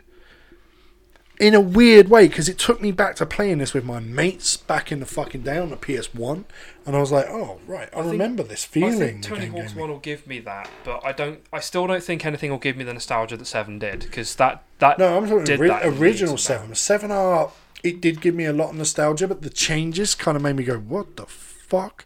Don't get me wrong, the changes upset me overall, but some of the changes upset me. Other ones I was fine with, but I don't think any game will give me the nostalgia trip that 7R has so far. Maybe. Personally, it's just me. It felt like it didn't last. I mean, that's the difference between Tony Hawk's and 7R. And I put more hours into 7R than I did Tony Hawk's. Tony Hawk's, I smashed it. I did everything you can possibly do in the game. I did it within the first 2 weeks of it coming out. 7R I played way more. So I think we must be being eavesdropped on by Blizzard because I've just got sent a message that my Blizzard account's been locked. F in the chat, boys. We were like, fucking Blizzard Press can go F in suck chat. my dick, and they're like, Even though they sent me that message about fucking 5 months ago when I installed the Blizzard installer because Destiny 2 was no longer linked to Blizzard. Yeah. So fuck them. I don't need it for anything. "Oh, listen, Fuck 'em." fuck Blizzard. All- Blizzard that's can suck literally- my dick. That's literally all I had Blizzard. Free Hong installed Kong, for. suck my dick, Blizzard. So what's that So, JRPG? we did say RPGs, but we'll go JRPGs. Yeah, we'll do with Chris first. Fucking come back to me. I'll think about it. So for me, Persona 5 Royale. That's my JRPG. yeah, if I was gonna go cop out and count a remaster, the Tales of Vesperia remaster, because that is my second favourite game of all time. You reckon?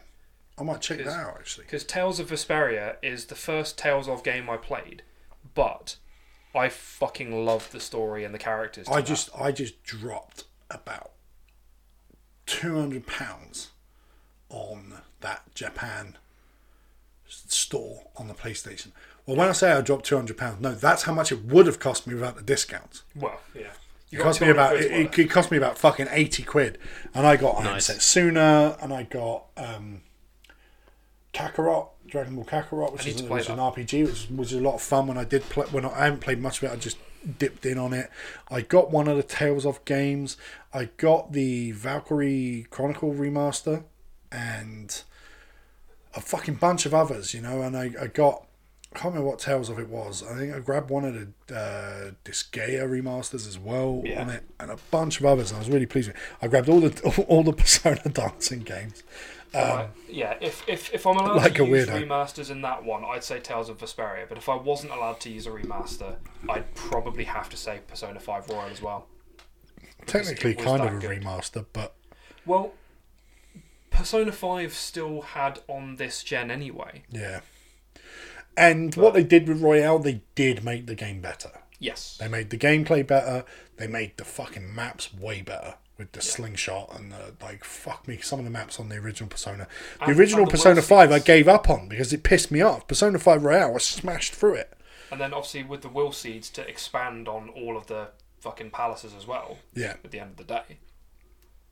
No, I'm with you. Persona 5 was mine, definitely. Chris? Fire Emblem 3 Houses. True. Yeah, no, that was a brilliant fucking game. We've not really spoke much about Nintendo tonight. Like, we have a little bit, but Nintendo have had some cracking fucking games since the Switch launched. And I don't know whether to include the Switch on this gen, but we know within the next 2 years it will be changed. They'll bring out a new console. They'll bring a new one. When they release the Lite, that's normally how they do things. They release like an extra version, and then we've got a few years Switch left. XL. Yeah. Then we got a few bit. I'd buy an XL actually. I think sometimes the screen on the Switch is a bit small, and especially when I'm traveling, sometimes I'm like, "Fuck, I can't see this." The light shining on the screen from something. When I went to Spain, I was on the plane. The fucking sun for about 40 minutes of it was directly on my screen. But not from my fucking window, from the cunts behind me who had their window open. I closed my window because I wanted to see what I'm doing, and their fucking thing was on there, and I'm like, motherfucker. But even then, I was just playing 7. Like, that's what I was doing with my time, replaying 7. See, I know 7 so well that I can play the entire game in my head at this point. Same. It's mad. Same. I've played that game. Fuck. So let's say, when did it come out? 97. Yeah. So 23 years. I've probably, and I know I've played it more than this, at least played it twice a year since 97. At least. It's one of those games where one day I'll sit there and be like, what do I play? Fuck it, I'm going to start 7 again. And then it will go a week and I'll smash it because I know it so well now that I won't even read. I don't even need to read the text because I know what's being said. Yeah. That I can just go skip 3 times speed through the whole lot because I know everything. I'm not going to miss anything in this game anymore. I know it. I could even let it play and narrate most of what's being said. Maybe making a few not things wrong or paraphrasing, but I could definitely fucking go through the plot and what characters are doing and saying with ease on it. And I played that on the way to and from Spain. And on the way there, it's only like a 3-hour flight. I started in the airport, so let's call it 4 hours. I was out of Midgard by the time I landed. With the 3 times speed and stuff, because I know what I'm doing. I can just fucking smash through this now. So, I think we've got remasters as well would be another one all its own, I suppose. As a convention for this gen. Remaster of the gen, as much as I like Tony Hawk's, I would say Crash Trilogy is probably the remaster of this gen. Mine's Wipeout. No, Wipeout was brilliant. It was really, really good. And stepping away from Tales of, because I could talk about the whole fucking day, I'd probably say, other than that, mine would probably be Spyro. Because the Spyro trilogy was just so well remastered. So at that point, Activision actually did some good for once. Yeah. With releasing Spyro and Crash. I don't think Activision had much hand in it, though. I think they basically just left the original companies to do what they were doing. Well, Naughty Dog made... It was Insomniac that did Crash. Spyro. Yeah, maybe it wasn't Activision that had Spyro. It was originally, I know that much. Naughty Dog made Crash, but had nothing to do with the remake. Did they not? I don't think so. No. Oh. Because I'm pretty sure Insomniac were the ones who redid Spyro, because they did it originally. Yeah, no, good on them if they did. Yeah, like, okay, new IPs. That's a good one. New IPs. I know mine's easy for this, but we'll start with Chris. Detroit. Yeah? Horizon Zero Dawn. The Outer Worlds. Mine. New IP. Like, not being funny, for me, Horizon Zero Dawn, I was great. Before it was even released, when people were touting No Man's Sky, and I've said this before, but fucking people were touting No Man's Sky, and I was like, fuck that, Horizon Zero Dawn. And I was right, and I stand by it, and I loved Horizon Zero Dawn. In fact, I might replay that again soon, because I loved it so much. We'll do Puzzlers next. Ooh, what was a good puzzler this gen? Oh... Uno. That's not a fucking puzzler. That kind of is a card game. It's partly puzzler, partly like strategy game. But I'd say Blades of the Shogun. Never played it. It's fucking difficult. Yeah. Puzzlers. I'll say mine. Tekken 99. No, not Tekken. Tetris 99. Sorry. See, I'd almost... Because when I got my Switch, I played the shit out of that too. I'm trying to think what some of the fucking this gen puzzles were, because I'm a bit of a blank for them. Puzzles kind of went out the window. They weren't a big deal. Lot of them. They made some of those, like Gems of War and those things, the 4 in a row games. There were a lot of those just randomly passed around. Candy Crush.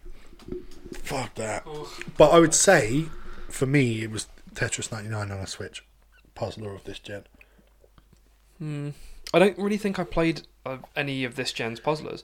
I mean, I played Catherine back on the 360, so I know full body will be good. Yeah. But I haven't actually physically played full body, which is the problem there. No, that's in the sale, and I was thinking of getting it just so I can get that story-wise. Trans dick on my game, because that's what they've story-wise, added it's to interesting. The original stories on it were really good, so they've added a sexy trans woman to it, so reasonable with a big cock. It's even better, really. Yeah, more options. Because you want the bigger the cock on your trap, the better. That's kind of how it works. Catherine with a C, Catherine with a K, or Catherine this with trans a P. person? With what? Catherine with a P. Catherine with a big D. Wouldn't that be more like a Catherine with a D? Or a P. PP. Penis. Catherine with the DP. Yoshi PP hard. Oh boy. Oh man, Yoshi we need to quickly mention Nick Automata being fucking awesome as well. Actually, would that one be one that's would that come under that'd be under JRPGs, wouldn't it? Kind of, yes. Or would we say that's more of a that might even be unclassified because it's hard because hack and slash actually. Hack and slash, I'd put that as it's mine. hack and slash, but it's shooter as well. Bullet hell. Yeah, bullet hell. Yeah, it's technically not a shooter. Galarian style fucking top down stuff, and then massive RPG elements. So maybe unclassified, but you're right. I think hack and slash is where it goes, and it probably is the best hack and slash of this gen. And it was fucking phenomenal. At the end of the day, there's nothing you can say. Here's a real easy one. I will say next: strategy, Chris. Strategy. XCOM 2. XCOM 2. That's what I was thinking. XCOM 2. I'm going to go and say South Park Fractured Butthole. Makes perfectly sense. Because that was... Considering how simplistic South Park is and the level of humour they go for, that was fucking incredible. Yeah, no, they did really well with that. And yeah, mine's XCOM as well. But all three houses. I know you said it for your JRPG, but technically it's more of a... Well, actually, I'd also say that War of the Visions, even though it's a mobile game... It's still strategy. It's still strategy. And considering it's a mobile game, it's really good. It is the spiritual successor to Tactics at this point. Yeah. So I'm going to go with a difficult one, because we'll skip one of them. Maybe skip two of them for Jake. But for Chris, thinking Xbox, thinking PS4, and thinking Switch, name me 3 exclusives that you would say are must-buys. So start with the Xbox. Fucking hell, okay. Wasteland 3 for Xbox. Oh, I agree, yeah. Then what, PS4? Switch next. Okay. Switch, I would say Breath of the Wild. Yeah. And then PS4. PS4, I would say Detroit Become Human. Yeah. So it's only really PS4 for you? Really, yeah. See, I could rattle off a list of must-buys because PS4 but just exclusives. one. If someone was to say to you, listen, someone's giving me a PS4 for free, tell me one game that's exclusive to the console that I should play above all else. Spider-Man! I think I'm with you, Spider-Man. Spider-Man. Because I would say Horizon Zero Dawn, but now that that's got a PC release as well, it's technically no longer exclusive. Yeah. But shit, so does Detroit. But like, there's so many games I could rattle off for PS4 that it's just like, no, you need to play this, because they're all so fucking good. God of War. Dad of Boy. The PS4 exclusives, we can't say enough fucking good things about what they've done as exclusives. In fact, Persona 5. maybe Persona 5 Royale as well. It's another one. It is another exclusive at the end of the day. It's only on the PlayStations. Yeah. So for me, for those 3, I would say on the Switch, Three Houses. That's the one I would tell everyone to get. On the Xbox One, Game Pass. Fair enough. Just sort yourself out with Game not Pass. Not exclusive, you can get it on PC. Maybe not, but that's as close as I can get. Xbox didn't have... You can get everything on PC though, Chris, come on. Maybe State of Decay 2, possibly, but I didn't really like it that much. So apparently it's gotten better since they updated it, but to start with, it was shit. So, which exclusive should you get for an Xbox One? A PS4? Yeah, exactly. Just buy a doorstop, it's cheaper. And because... Did you go with Spider-Man, Jake? I did go with Spider-Man in the end. I'm going to say for the PlayStation 4, if you want to buy a PlayStation 4 and have a full experience on there that you can't have anywhere else, Yakuza 6. Good shot. Because Yakuza games are fucking awesome. And they are like one of a kind. Now, I know Yakuza games are coming to Xbox, and maybe 6 has come out now. I don't know. I think it's still PS4 exclusive. I think so. If not, I would just say Persona 5 Royale because... Listen, people really got fucking batshit at my review, giving it like a 7.5 out of 10. 10 doesn't exist. You never give a game a 10 to me because that means there's no improvements to be made. My favourite game of all time... You can't give anything a 10 because nothing is better than Final Fantasy 7. Well, I couldn't even... Final Fantasy 7 is only a 9.9 because there are translation issues... The graphics don't hold up so much anymore. There are parts of the story that are just jank in the game where I'm just like, okay, yeah, this cunt Dio in a gold saucer, fuck off. Like, there are points of it where like that doesn't do the rest of the game justice, little moments in it. So it means nothing is perfect. Final Fantasy 7 could literally be improved upon in some capacity. I mean, I'd still give it a 10, but that's in my personal book. But the reason I won't give I won't give anything a 10 is because for something to be perfect means that it can't be improved upon, and I think everything can be improved upon. Like graphically, maybe not at the time, but now Funko Pops look more realistic than fucking 7. But I don't feel like everything needs to look realistic. No. But it's why I love Japanese stuff so much. To give it a 10 out of 10... I like the animus. To give it a 10 out of 10, it would have to have 0 flaws, and 7 has some really weird flaws in it. Like, really, really fucked up, strange translation issues. But I like that. We have named ourselves after even. But, like, I think that adds to its charm, personally. I do too, but it's still a flaw. Whether you take it as adding to its charm or not, it's still something that shouldn't have actually happened in the game. This Gaia 6 shouldn't have made it into the game. Someone should have gone through it and gone, wait a minute, I'm testing your game, and this line says this guy are sick. No, it's meant to be is. This guy is sick. This guy is sick. That's what it's meant to say.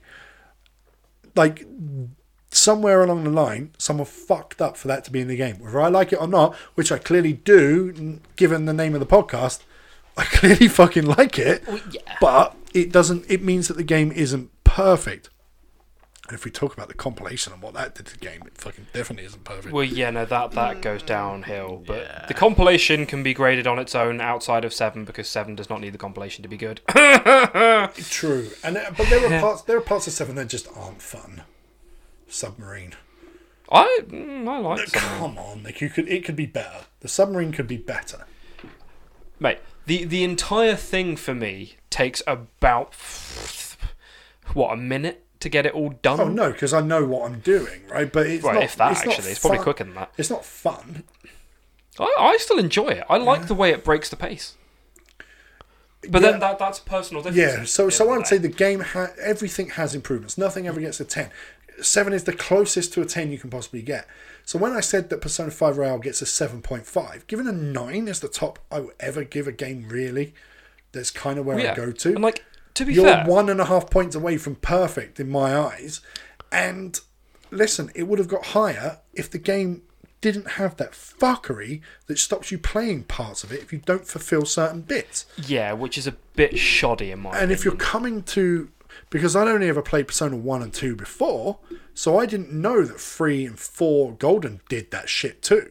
So I'm not coming into it going, I'm an experienced Persona player, and I know they're going to fuck me if I don't do something with the social links, because they didn't exist in the older games. Like, anyone who's getting a bit pissy about your personal opinion of what score you'd give it. So it's only the Ghost, Chris. Don't not worry. being That's funny. sweet. At no point did you say you hated it and you think it's a shit game. You don't think it's a good game. You have said that you think it's a good game. It's just there are parts of it you don't like. Which, again, like there are very few games out there that people will say are perfect, even if they are, even if they're not. People will always have a divided or personal opinion on a certain subject, and that's part of the beauty of having a fucking opinion. Yeah. But yeah, some people have got funny with it, but it's probably going to get my game of the year unless Ghost of Tsushima is as good as everyone tells me it is and bumps it off. Royale's probably getting my game of the year. If not, it's coming number 2 because I've only got a few games left to play. You know, Hades and that, and maybe Far Cry, maybe... Have you got Judgment? Yeah, I've got Judgment, yeah. That's good. It's good, yeah. We'll see how Cyberpunk is when it's released in November. Probably, yeah, that's not coming out. You mean in 2077? It's not coming out. That's not the title, that's the release date. Yeah, there was always the release date. Yeah, but yeah, if it does fucking hit with all this crunch shit going on, fucking, we'll have to see how good that is. We've done like what we would suggest people play on the PlayStation. Out of this gen, if you could only, so this is a really easy one, and it's not one that I've named so far in my top. If you could only ever play one game from this gen again, Chris, what would it be? Devil May Cry 5. Yeah. Is this including remasters, including everything? Including everything. You can only ever play this game from this gen. Any other game from this gen is now dead, and you can never touch it again. That's hard. Because there are so many that I love to pieces. So I would go Ultimate Edition Skyrim. Because you can get so much out of playing it, right? Well, yeah, I find the problem with Skyrim is that I always start the game with the intention of playing it a completely different way, and then I get to like Whiterun, and then I start leaning into the way I usually play, which is shooting people from range. Brotherhood is what I always do. Yeah, let's be the Brotherhood. I love the Guild. Brotherhood. I think because Tales of Vesperia is on a previous generation, and by a technicality I could still play that, I wouldn't have to worry about the remaster. I think I'd have to say Horizon Zero Dawn. Good choice. Oh, but then there's Ghost of Tsushima, which I really loved as well. And God of War. No, God of Spider-Man. For me, God of War wasn't as good as I found Horizon Zero Dawn was. It was very, very fucking good, but I preferred Horizon Zero Dawn. But then that puts me at the thing of Ghost of Tsushima because I loved that as well.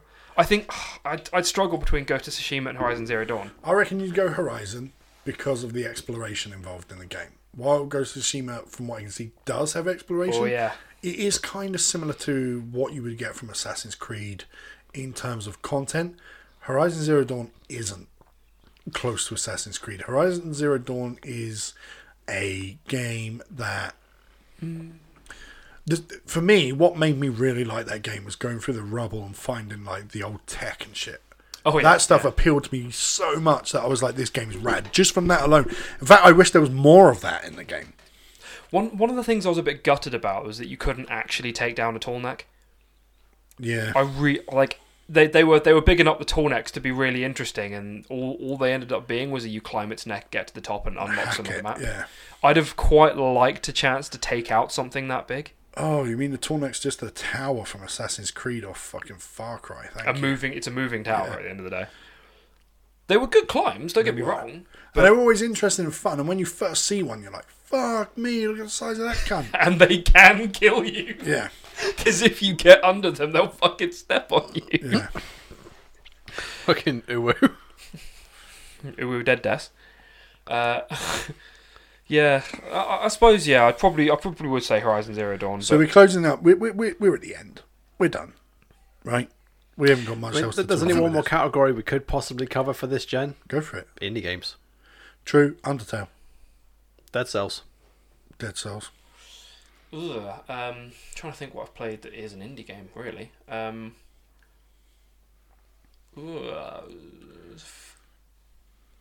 guess Fall Guys again. Fall Guys. Yeah, that counts.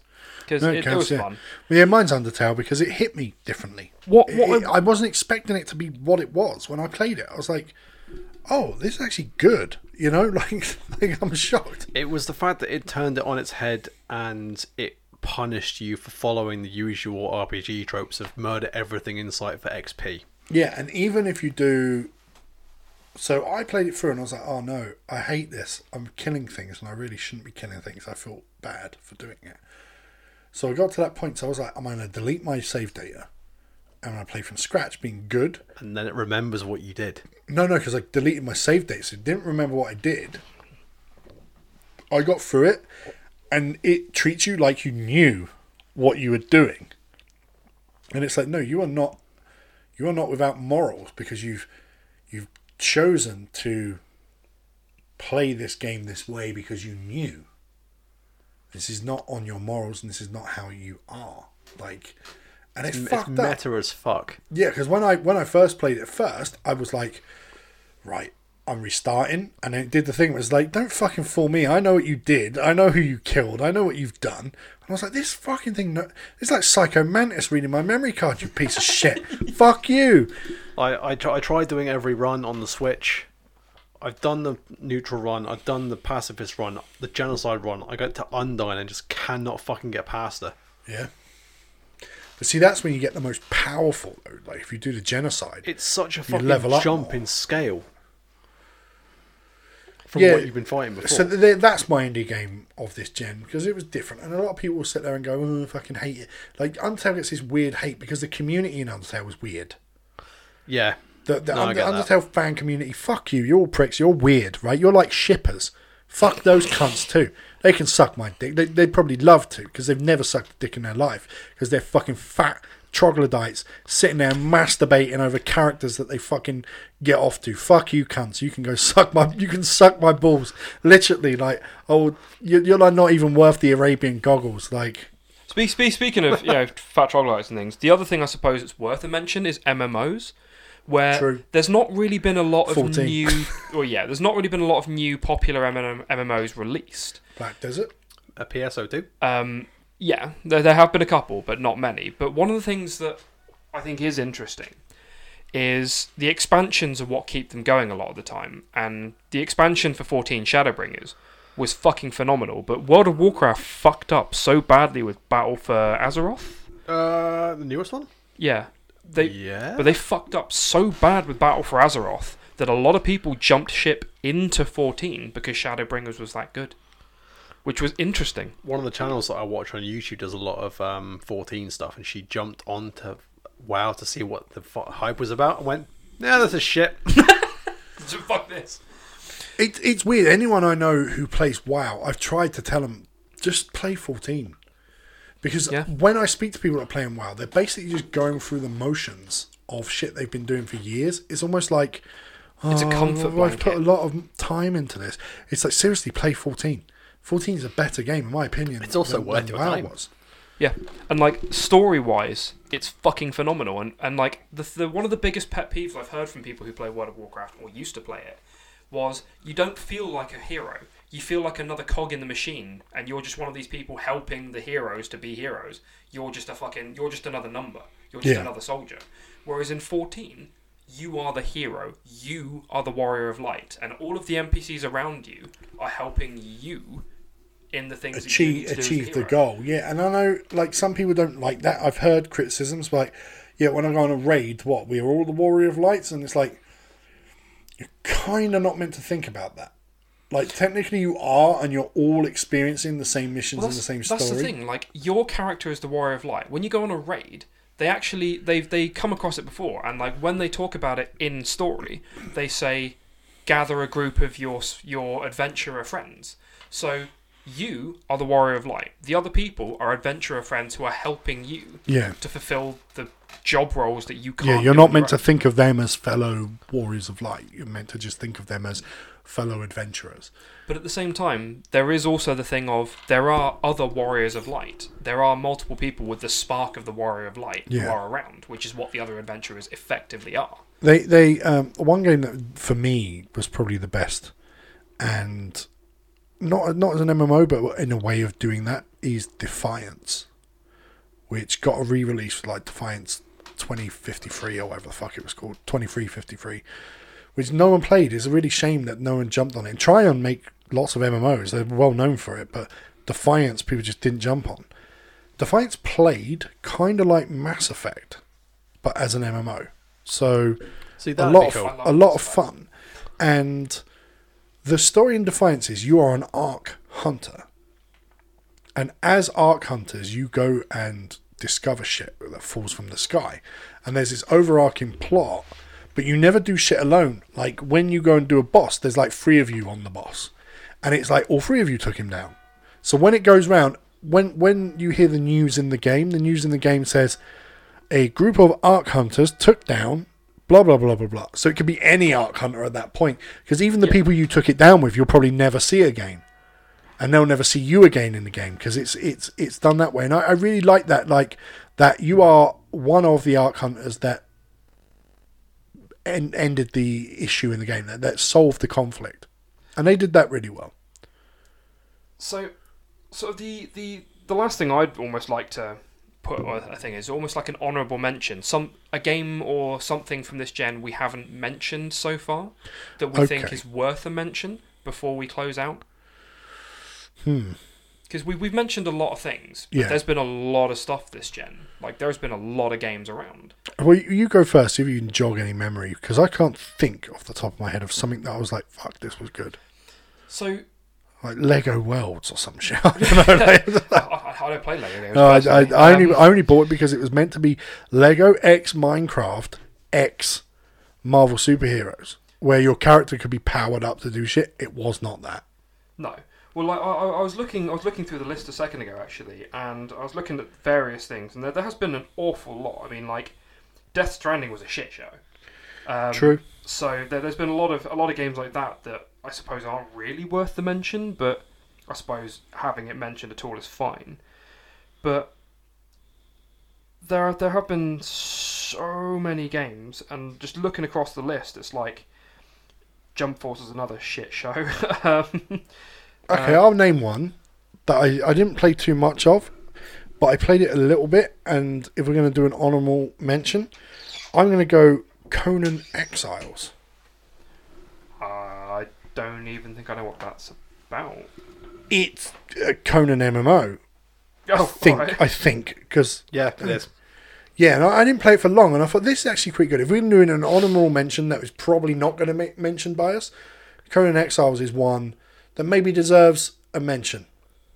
Because frustratingly, I had a couple in my head and they just fucking disappeared as I was suggesting the thought. I was like, oh shit, what was I thinking? So Chris, any sort of game that we haven't mentioned so far that you think is worth a quick mention? Dishonored 2.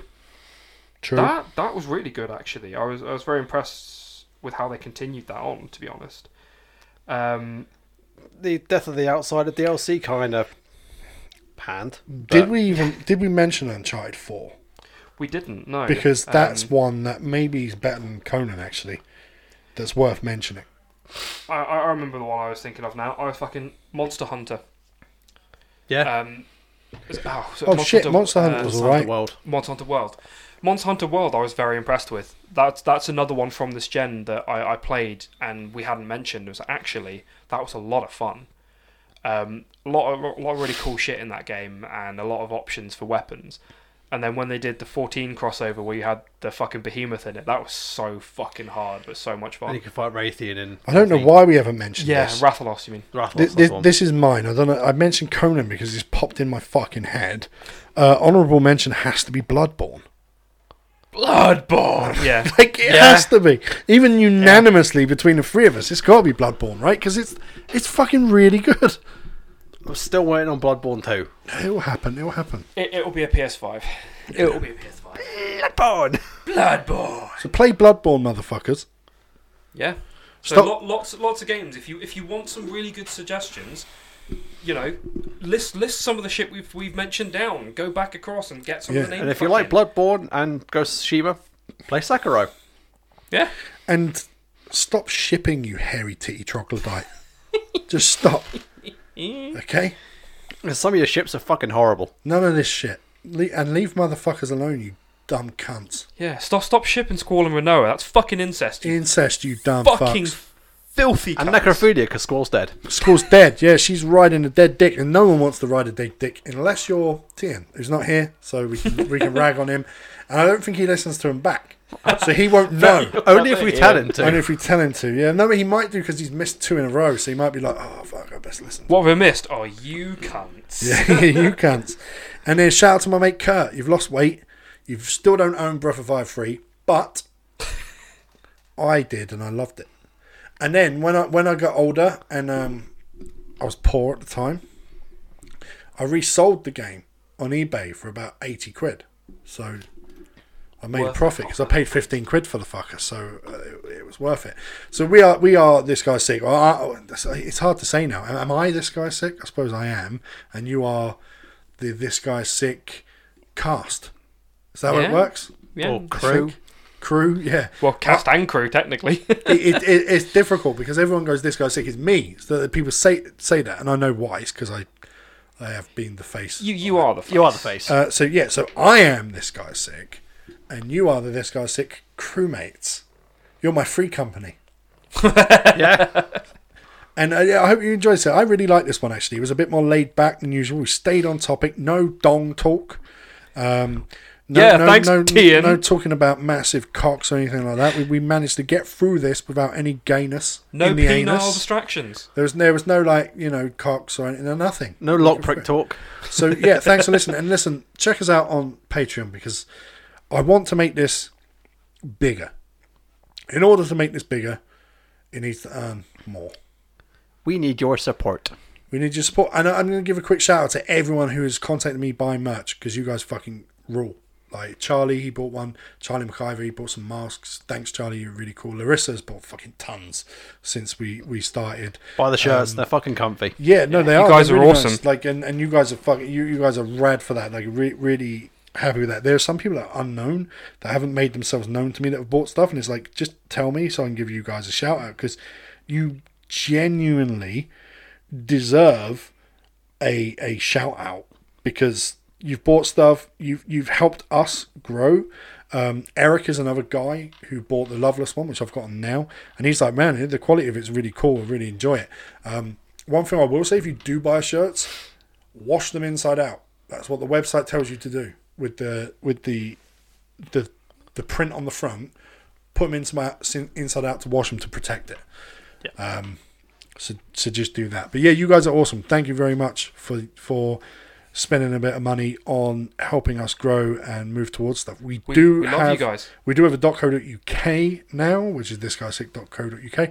There's not much on it. It's just a link to other places, a link to our Twitter, a link to our merch store, a link to our episodes. It's going to grow. That's all you need. At the end of the day, the more support you can give us, the more we can do. Yeah, the more time that we can free up because we're not having to do other things. The more we can put out for you guys. Yeah, because the thing is, we've all got jobs. Yeah, full time in all our cases, really. Yeah. And I've just started an extra job on the side because I just need money is a thing that we all money need. is a thing. But then I understand people who want to, because I've had people going, I'd love to sign up, but I really can't right now. Listen, COVID's been a cunt to all of us, so I understand. You don't have to tell me when you're good, sign up if you want to. I'm not forcing anyone, but if you really want to support us, Patreon is the best way to support because we get the majority of the money. T-shirts, you might buy like a fucking long sleeve for 20 quid, but we literally see like £2 from it. Not even that, it's $2 we see from a T-shirt. So it ends up being about £1.70, I think. Yeah, per one. Now, if we sold 1,000 of them, I wouldn't be even mentioning it. But we've only sold so far with between masks and shirts something about like 80 in total, which is good. I'm not denying it. But if you really, really want to support, then Patreon's the way, or Ko-Fi. We accept Ko-Fi, which is just a one-off donation service. So yeah, check those out. It's ko-fi.com/thisguysick or patreon.com/thisguysick. As I said, I am Sam Valentine. I'm being joined by Chris with a K, the lady way, and the Asian sensation himself, Jake. Thanks for listening. Peace out. Ciao.